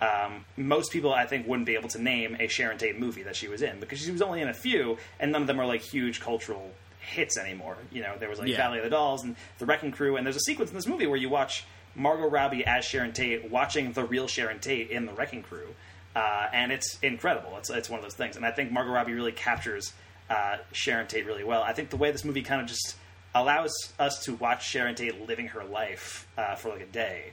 Not actually having to like worry about anything, not having like a real plot in the movie. I think that really works. Yeah, that was the like when that started happening, when we got to that sequence where it's just that like one day, I was kind of like, okay, I see what happened with the miscommunication between what I thought this movie was going to be and like my trepidation about it, and what this movie actually is.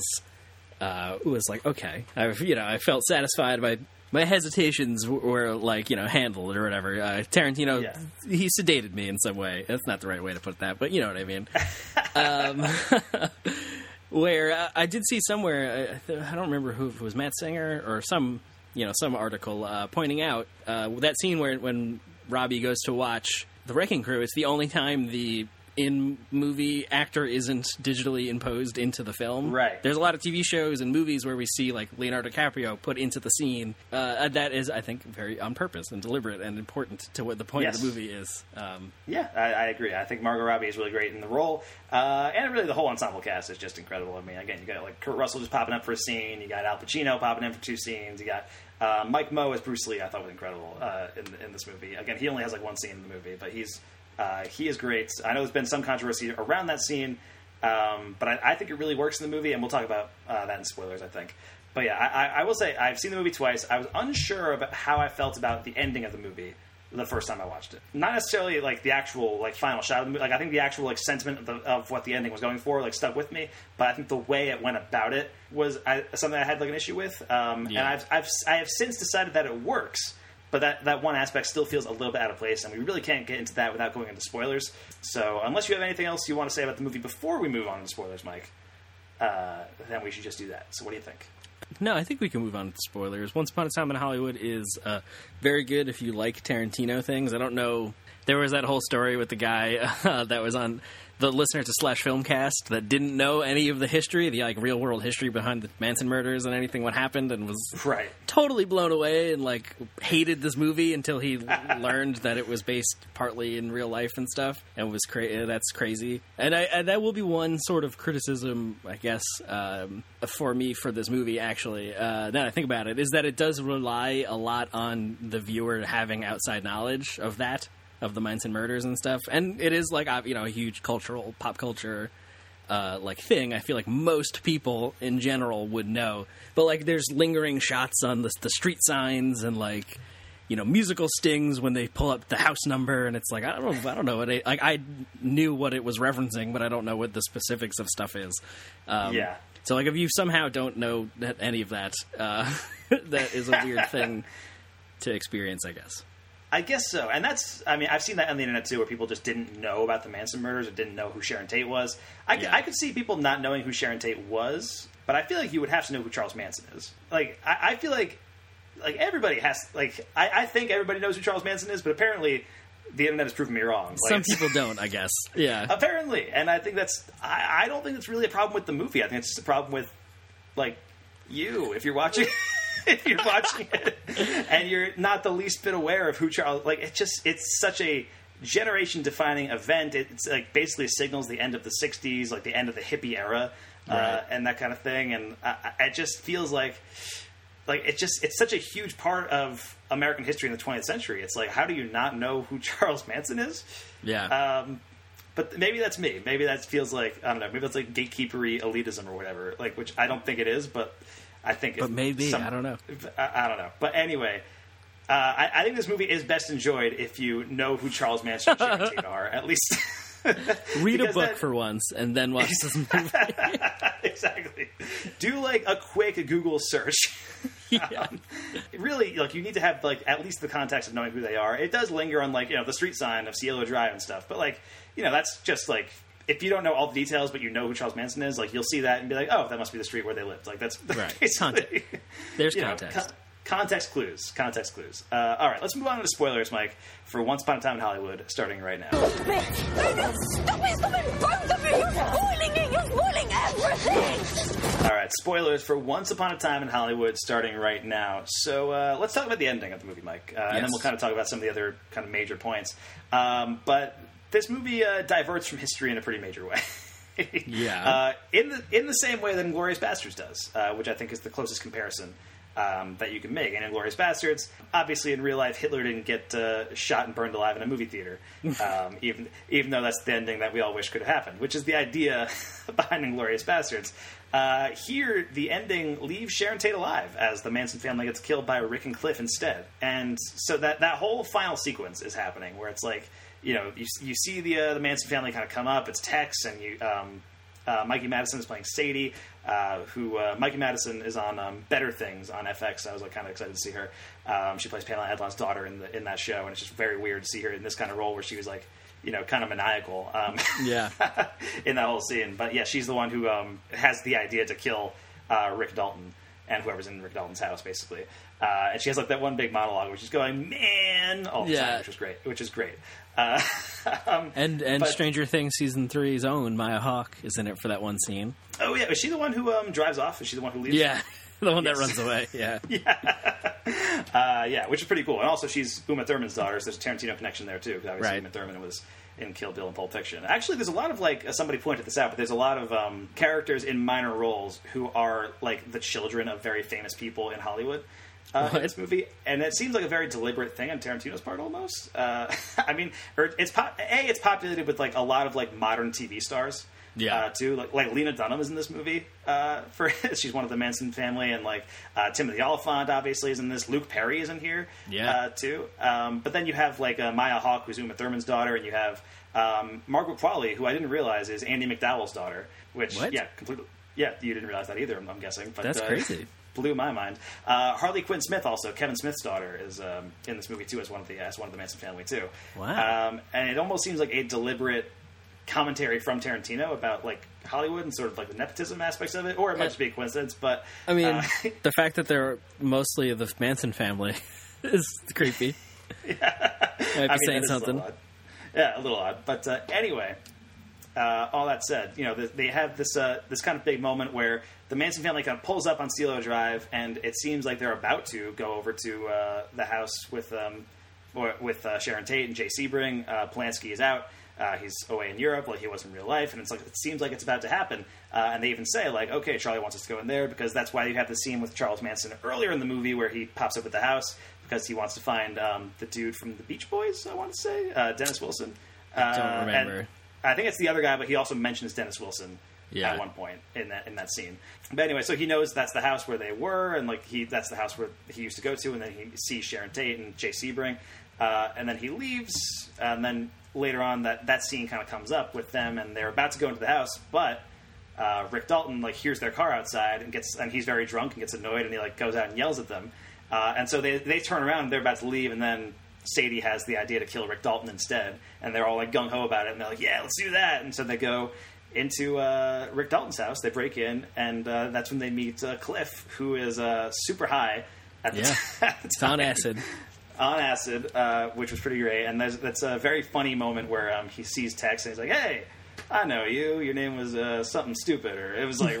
It's like Rex or something, and it's like, just shoot him, Tex. And like, Tex! Like, it was pretty great. And then there's this big violent outburst with the dog attacking the Manson family. They attack Tex's crotch, and Brad Pitt like just starts slamming Mikey Madison's head against the counter and like all that stuff. And then eventually like the only one left is Mikey Madison, Sadie, who running around and screaming and on blood, just wielding a knife, and then she like crashes through the glass and lands in Rick Dalton's pool, and she's shooting her gun, and like he like eventually uses the flamethrower from the 14 Fists of McCluskey, right? And which was a pretty great reveal. Also, like that got like, you know, a huge reaction in my crowd both times I saw. I was like, holy shit, it's the flamethrower!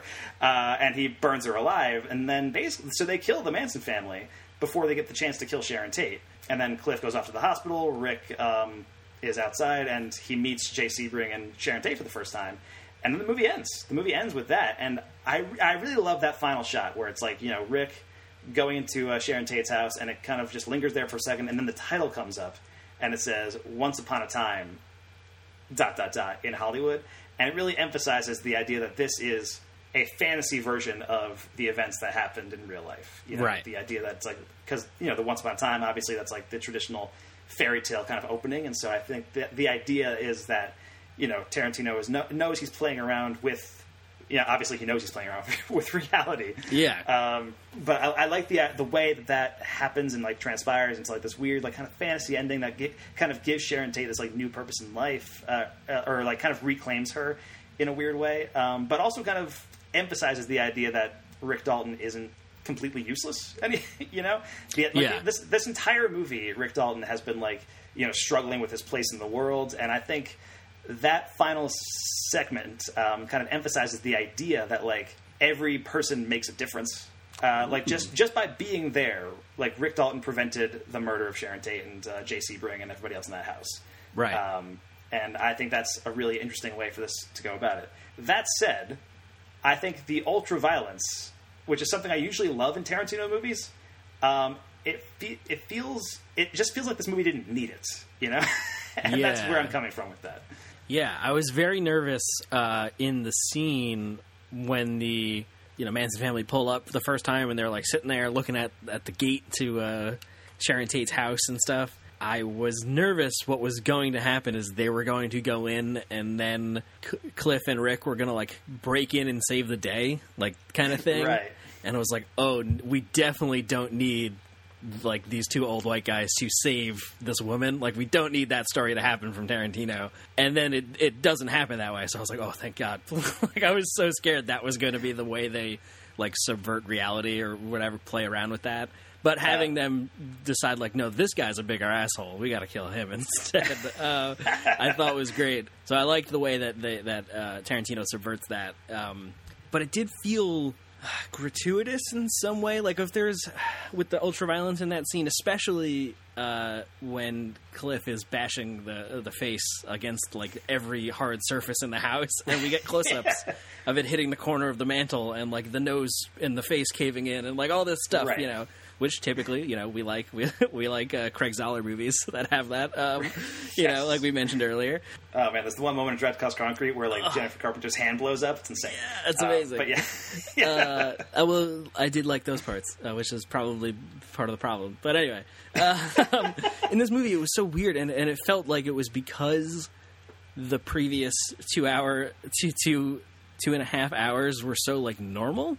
Like, it was just guys hanging out and driving around in cars and stuff. And then it's not. And then suddenly it becomes a Tarantino movie in this last 15 minutes. But also, like, at some point, or on some level, like, if there's anyone we can do that to, it's the Manson family. Yes, exactly. You know what I mean?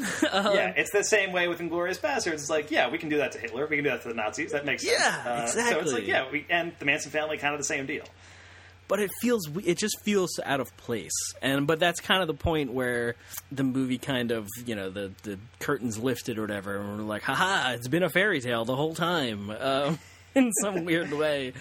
But I don't know, it was still effective. I think what it pulls off in the story is effective. It's just the way it goes about it is like maybe not the best version of that. Yeah, if it was like the exact same but like 25% less violence, I probably would have like this would be like a full on perfect movie to me. Yeah, I agree. It felt a little gratuitous, which is weird. Again, I usually love all the Tarantino ultra-violence, and honestly, like, you know, he has a reputation for being a very violent filmmaker, and he has movies that are definitely violent, like Kill Bill with the Crazy 88 fight and everything like that. But I feel like his movies are less violent than people act as if they are. Like, especially rewatching them recently. Like, for example, I think one of the scenes everybody points to is in Reservoir Dogs, the ear cutting scene stuck in the middle of you. Yeah. You don't see him cut the ear off. It happens off screen. Right. In that movie. You see the aftermath. Yeah, you see the aftermath and you hear his screaming, and there's a lot of stuff like that in his movies. And there's definitely, like, you know, ultra violence for sure, but I feel like it's not nearly as much as people like to believe there is. Even in, like, Death Proof, you know, there's, like, one big scene of violence halfway through the movie.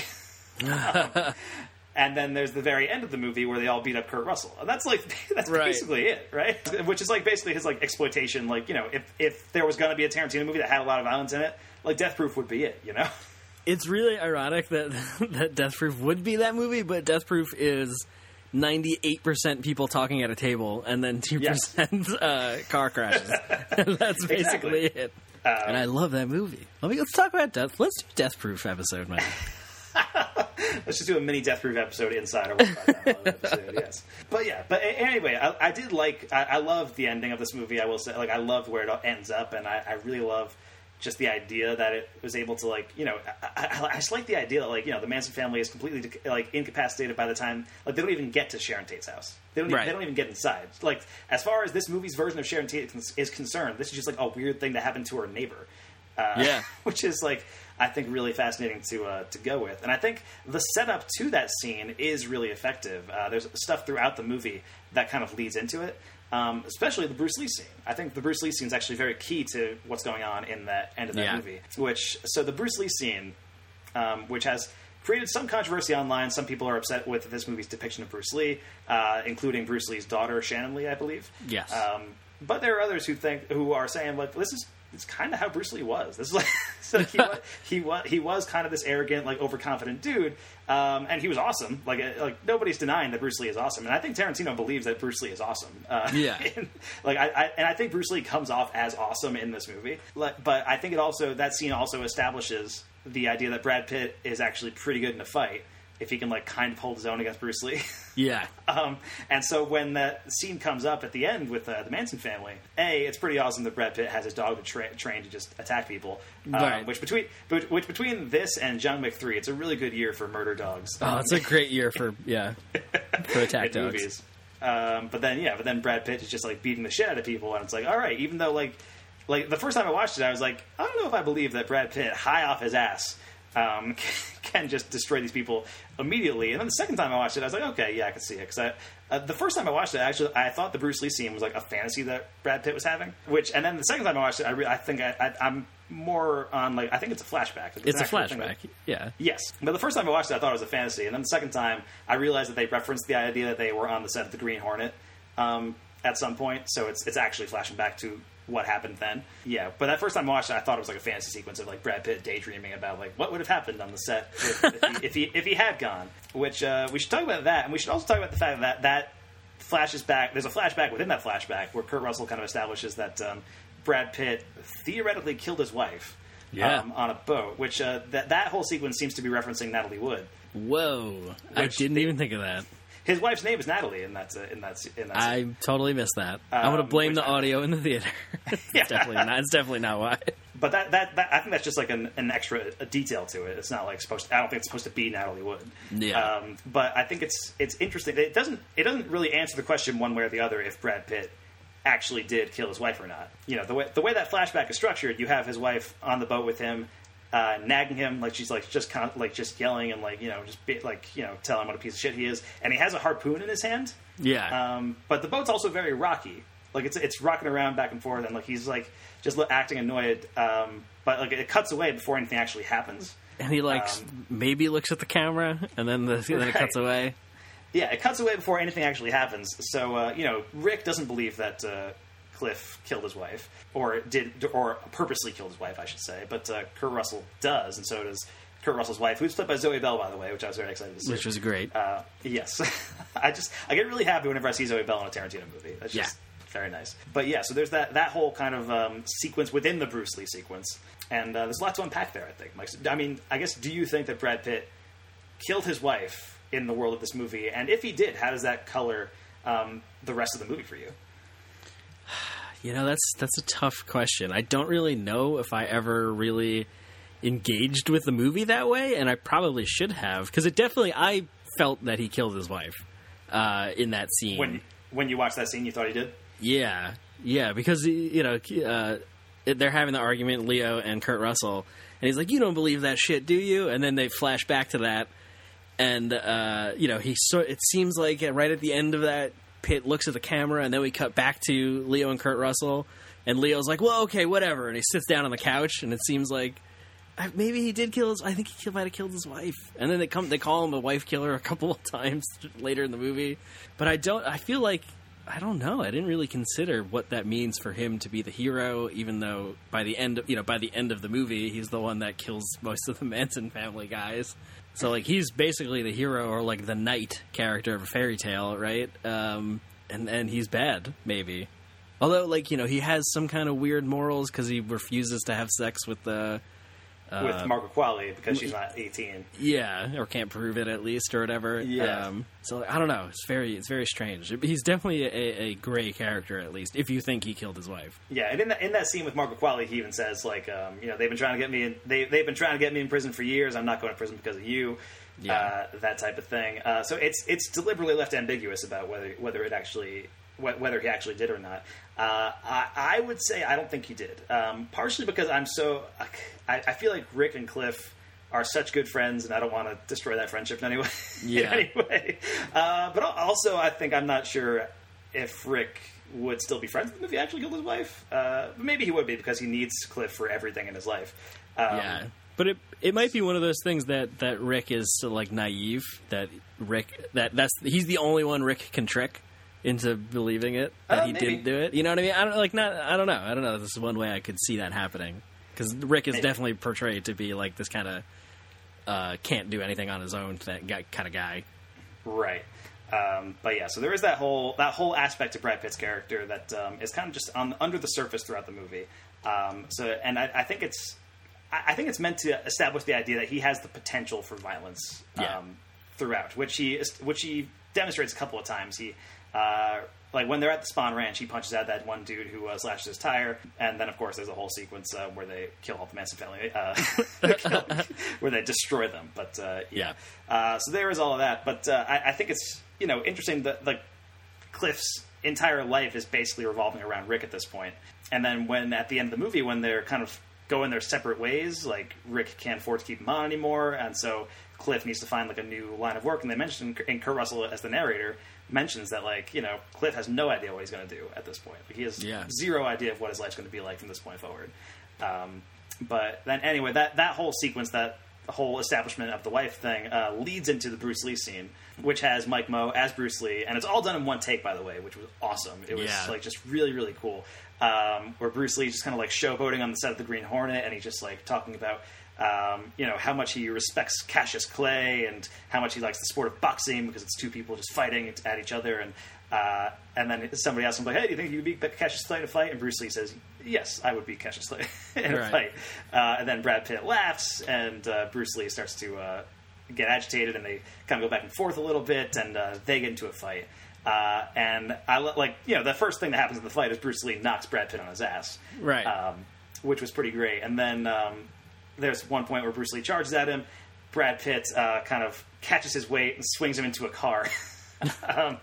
And that's what kind of like sets things off. And that's when Zoe Bell comes in and is hilarious in her small role. But I think that sequence does establish that Brad Pitt, he was able to hold his own against Bruce Lee. I think if that scene had gone on for like another 30 seconds after Zoe Bell if Zoe Bell hadn't showed up for another 30 seconds, I think if it had gone on, Bruce Lee would have kicked Brad Pitt's ass. Yeah. The way that sequence was going, I think he was just kind of. I think the way this movie portrays Bruce Lee, he's kind of messing around a little bit. He's just backstage. He's kind of underestimating Brad Pitt's prowess because he thinks he's just some dumb stunt guy. Right. And so he's kind of going easy on him a little bit. But I think if it had gone another 30 seconds, Bruce Lee would have kicked Cliff Booth's ass. That's kind of how I saw the scene happening. But so when all the takes on Bruce Lee in this movie came out, I was like, I don't know. I think that to me it mostly works. Anything else? How about the scene with Rick and the young actress played by Julia Butters on the set of Lancer? Oh my God, that's like the most emotional, powerful scene in the whole movie. Right? It's so good. It's incredible. Where he gets put in his makeup, in his I love the whole we want to make you look like a Hell's Angel, but like cowboy. He's like, what the fuck? I love that whole thing. So he's in his makeup, whatever, and he can't eat lunch. So he sits down and he's talking to this actress. He's going to read his book, and he's reading like some dime store novel, like Western thing. And I forget what she's reading. She's reading a biography about Walt Disney. Yeah, exactly. And like how he's an inspiration and all this stuff. And she's like the most philosophical 8-year-old ever. And it's amazing. She felt very much. Yeah, she felt like if Quentin Tarantino was 8 years old, that's probably what he was like. Yeah. And eventually reduces Rick to tears. Yes. But like in a supportive way, like he just needed to cry, and she's like, "Yeah, it's okay, man. Like, yeah, it's fine." Right. Yeah, like a therapy session. He's talking about the plot of the book that he's reading, and it's about this cowboy who's getting older, and he doesn't really understand his place in the world anymore, and it's very reflective on what Rick is going through right now, and it's and he starts crying and everything. But yeah, that whole scene with them was great, and then everything with him on the set of Lancer, I just loved so much, especially when they're actually just showing like scenes from Lancer with Rick in them, and they're shooting it like a real movie. They're shooting it as if it's a real Western with Leonardo DiCaprio and Timothy Olyphant. But then every once in a while, Rick will forget his line. You'll hear somebody shouting off screen, being like this is the line, you got to, and he'll be shouting and okay, do it again, and the camera will reset. I love that. Yeah, it's great. It's so good. My boy Scoot McNairy's in it for a scene to just die. Yes, this was great. Yeah, Scoot McNairy was there. Yeah, and that whole sequence is awesome. And then that's when Rick like forgets his line, like, and he's continually forgetting his line. And then I think the funniest moment in the movie is when he's going back to the trailer. And he's just freaking out and yelling at himself and like giving himself a bunch of shit for getting like, I think he drank like 8 whatever drinks the night before. And he's like, you stopped at 4, you had to drink 8, and like, you know, all right, this is it. Like from now on, no more drinking. Cut to him like taking a drink out of a flask. And he's like, God damn it! And like, he tricked himself. Yes, exactly. But then as soon as he does that whole freak out and he's done, you cut back to him out on the set of Lancer. And he delivers like the best take of the entire day, and like, you know, the best performance ever, and like everybody's just so impressed with him, and like, you know, the girl was like thrown on the floor, and she's like, oh, I have elbow pads, like this is great, like we got this, and like, and then she says to him like, that is the best acting I've ever seen in my entire life, and it like affects him so deeply, and he's just like crying on the thing, like, Rick fucking Dalton, and I think it does a great job of showing like the amount of emotions that an actor can feel in like a given day, where it's like, you know, you're not doing great, you're doing really shitty work, but then you have like that one take that you fucking crush it, and like you're on a high for like the rest of the day, kind of thing. I thought that was awesome. Like I think it like portrays that really well. Yeah, I really loved that. Especially the scene when I really loved the like payoff too. Also because we see him rehearsing way earlier in the movie. When he's like, running through lines, and he's like, line up the drinks, I got company. And then then that line happens in the scene, and I was like, oh shit, that's the thing he was like. That was cool.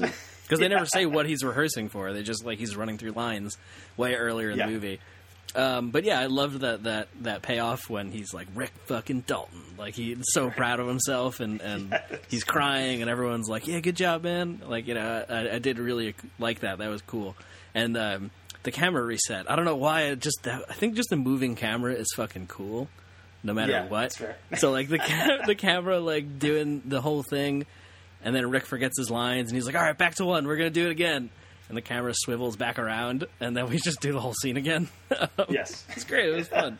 Yeah, and it's the kind of stuff that Tarantino loves, which I think that really comes through in this movie. Is that Tarantino has just such a deep love for this era of movies and TV, and like that era of the 1960s, and the actors and the directors of that period, and like everything about that comes through when you're watching Lancer and when you're watching everything in this movie. Like it just again, there's just so much detail into everything, like everything in the movie. Like every movie that Rick Dalton makes, there's like a poster with like that has like, you know, the actors who would have been in that movie in 1968 or whatever, and like you know, there's the one spaghetti western that's directed by Antonio Margheriti, who was a real director of spaghetti westerns, but is also a reference to Inglourious Bastards, which is the name that Eli Roth uses as his fake Italian name in that movie. Right. Which was pretty great to see that. There's a couple of like Tarantino Easter eggs throughout the movie, which I appreciated as well. What I really want, though, honestly, is just Mystery Science Theater 3000, but with Rick Dalton and Cliff Booth, because there's an extended sequence where we watch Rick Dalton's episode of FBI that he's in, and it's just us watching the screen. Like watching the TV screen with the two of them talking, like, "Oh yeah, good jump. Oh, I know that guy." Yeah. Like they're just like talking about like the episode, and it's amazing. It's like 2 minutes long, and it's so great. It's so much fun. Like it's just like, that guy's an asshole, and that kind of thing. It's great. And I'm hoping they do like the DVD commentary for this movie in exactly the same way. Oh, it'd be so good. Like if they do it in character as Rick Dalton and Cliff Booth, and they're just like saying like benign things, like that was cool.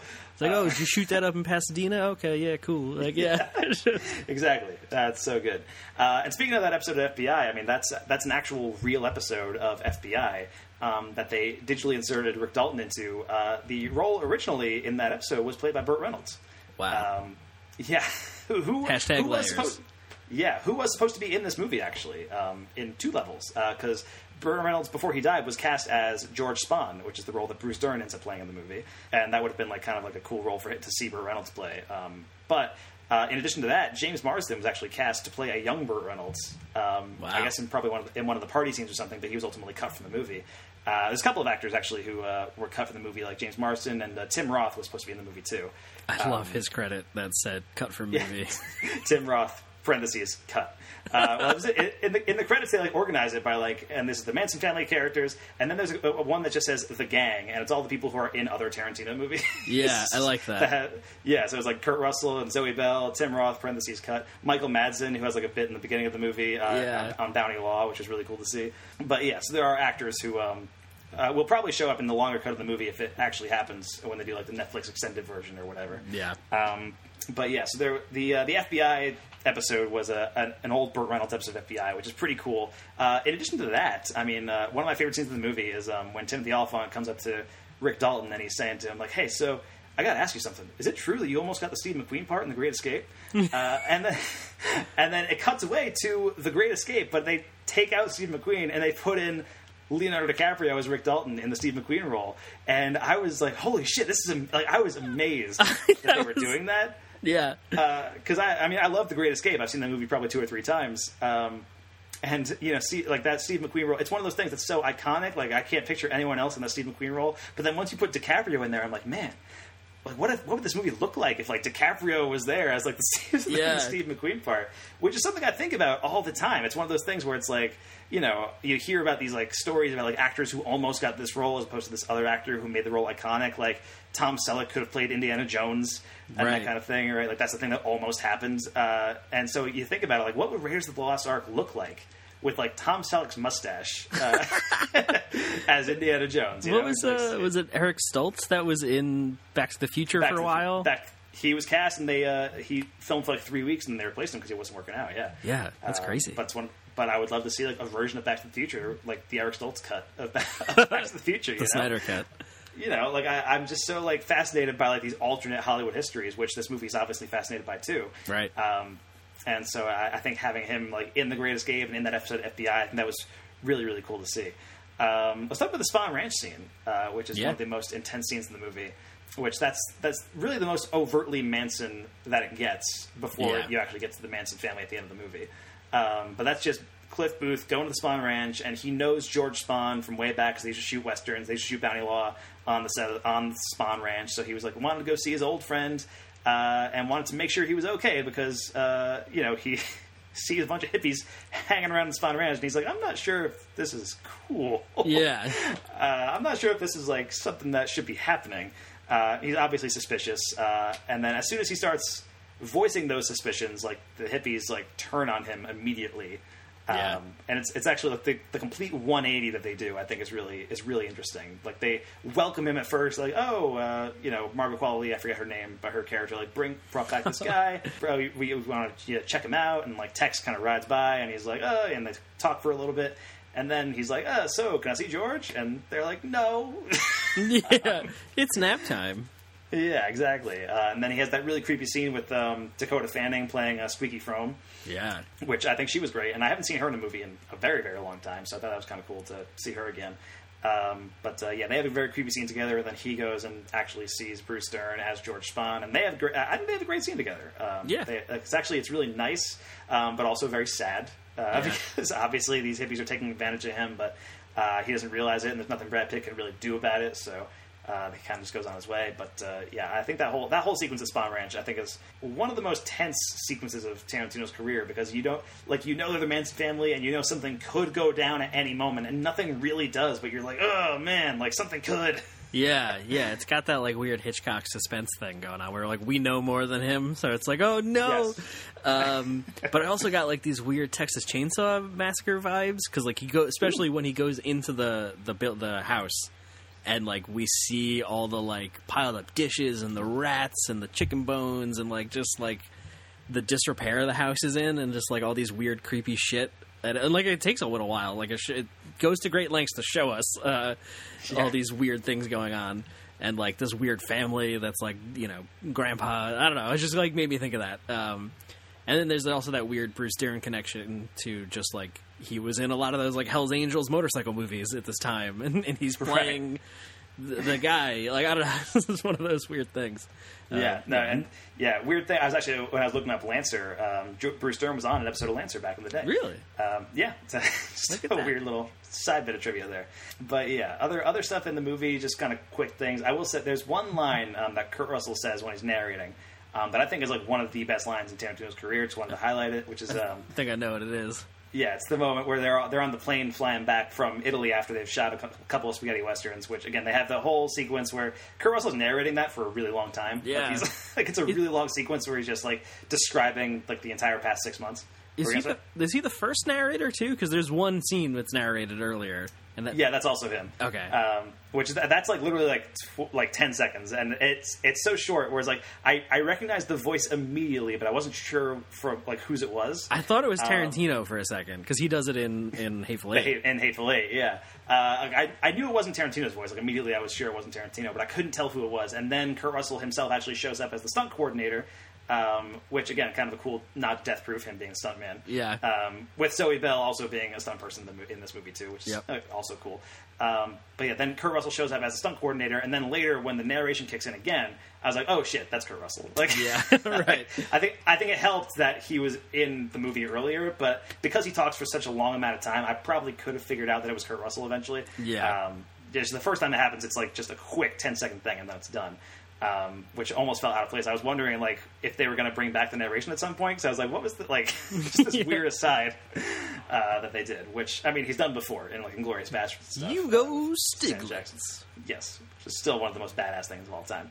But anyway, I digress a little bit. Anyway, during that Kurt Russell narration, after Rick and Cliff decide they're going to be kind of parting ways after they come back from Italy, Kurt Russell has this one line when he's narrating, and he says, like, all they know that they're going to do is that tonight when they get back home, they're going to get completely hammered together, because when you come to the end of the line with a buddy who's a little more than a brother and a little less than a wife, getting blind drunk together is the only way to say goodbye. And, like, I love that. That was such a poetic line. And in a way, like, Tarantino is so good at writing dialogue, but it was poetic in a way that, like, Tarantino's dialogue normally isn't.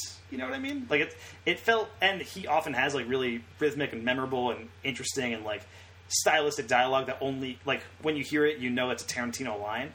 And this felt like a different kind of Tarantino line. And, like, it felt like a Tarantino line, but it felt like a different side of him. Mature. You know? Perhaps a little mature. Maybe he's getting a little mature in his older age. He's in his 50s now. He was wearing glasses to show that time had passed. Exactly. But yeah, I mean, I love that. And a lot of this movie is just like a meditation on aging and like trying to, you know, like after you've kind of served your purpose, like trying to figure out like what you're doing in life and that kind of thing, like whether you are proud of the work you've done in your entire career and all that. And I think Tarantino, there's a lot of self-reflection going on there. Tarantino himself, like he put off having a family and all that kind of stuff because he was just so focused on making movies for his entire life. And I think he recently got engaged, or he was recently married or something like that in 2017. So I think he's like starting to slow down. And he's talking about how he wants to retire after his 10th movie, which would theoretically be his next movie after this one. Right. So... you know, I think I think there is a lot of self-reflection going on in Once Upon a Time in Hollywood that is very evident in that line and in that whole in the whole relationship between Rick and Cliff and what they're going through. I feel like I had a couple other like stray thoughts about Once Upon a Time in Hollywood that I wanted to get out there, but I'm kind of blanking on what they were. So, Mike, do you have any other thoughts about the movie before we wrap this up? There is one that I wanted to mention that's just more of just a joke. Which is there's a lot of, you know, Tarantino is very fascinated, I think, by these kind of 60s muscle cars and stuff like that. And and we've talked about how hot Brad Pitt is. And you put the two things together, which is Brad Pitt driving around 1969 Hollywood, and we're going to get some self-indulgent shit going on, and it's great. Sure. I do love how many times we just follow Brad Pitt's commute, basically. It's just him driving around. And all I could think about, there's a Mystery Science Theater episode, and I can't remember which movie it is, what episode the show it is. But in the movie on Mystery Science Theater, the movie was trying to clearly pad their runtime by just showing everyone pulling out of the parking space, driving to wherever the next scene is, and then parking, and then having the next scene. Yeah. And then there's a whole joke in the end of the movie. They don't do it. They don't show like how they got to the new scene, and they're like, "Wow, where'd we get here? How did this happen? All this stuff." And I just kept thinking of that the whole time in Once Upon a Time in Hollywood, while we see Brad Pitt pull out of Cliff Booth pull out of Rick Dalton's driveway, get on the freeway, drive to his house, and park, and go into his trailer. And I was like, what? We need to see this stuff? And then I was kind of like, because that's also very early in the movie, the first time it happens. And that was kind of where I was still in my, like, I'm disgruntled phase. Because the theater was messing up, Yeah, and, like, all this stuff. So I was kind of like, we don't need this 5-minute... I mean, the song playing is great, and the music is amazing, obviously, because it's a Tarantino movie. Set in 1969. But, yeah, so... And then it happened a couple more times, and I was kind of, like, into it the next few times it happened. But I still just always had this Mystery Science Theater joke running in the back of my mind. Yeah, that's fair. I mean, I also really love, now you bring that scene up, actually, where he leaves Rick's house and goes to his own. I love the way it, like, just completely shows, like, they're two different lifestyles, like, vastly different ways that they live. Rick Dalton in this big, house and on Cielo Drive. He's living next to Sharon Tate and Roman Polanski, which I think it's interesting. Like, this movie takes place in '69 before all the bad shit with Polanski started happening.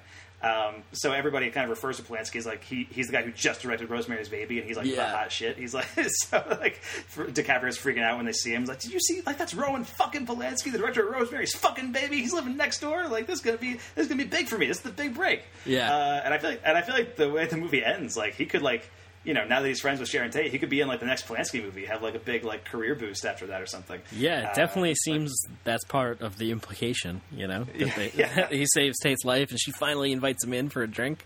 Like, come hang out with us. Like, that's it. Rick's back, baby.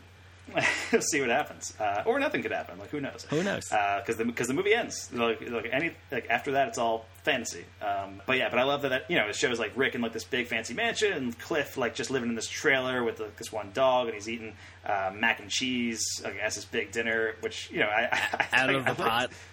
Out of the pot, yeah, for sure. He lives, like, behind the drive-in movie theater and that kind of thing. Like, he's living but he's also seems very, like, just kind of content to just be whatever. Like, he seems like, which, like, he has this very laid-back attitude the entire movie, which I thought was kind of cool. But, yeah, also, since we're wrapping this up, but I did want to kind of just make up this one point, that this is the first movie that Tarantino has made that is, like, explicitly about actors, with the exception of maybe Death Proof, which has, like, an actor character in it, with Mary Elizabeth Winstead's character. Yeah. But doing the rewatch, like, every single one of Tarantino's movies is about performance in some way. And I think that's a really interesting thread throughout his movies. Like, I mean, Reservoir Dogs, you have Tim Roth pretending to be the guy, like, one of the gangsters, and, like, he has that whole sequence where he's getting into character over months and months of training, and that kind of thing. And in Pulp Fiction, Jules has one line where right before they go into that apartment with Vincent, he says, like, hey, let's get into character, and, like, they kind of, like, put on this mask of being these, like, badass criminals. And Jackie Brown's kind of playing both sides the whole movie, and Kill Bill, kind of the same thing with Uma Thurman. She's like, she pretends to be just a regular tourist when she shows up at Hattori Hanzo's place and that kind of thing. And there's so many instances of that in Tarantino's movies with people, like, acting in some way. And it's also a big part of Django Unchained, where Christoph Waltz is explaining to Jamie Foxx the whole thing, where it's like, all right, you have to get into character, and, like, there's that whole thing, and you have to put on a persona and that kind of thing, and the bastards have to pretend to be Italian and all that stuff. There's so much of that in his movies,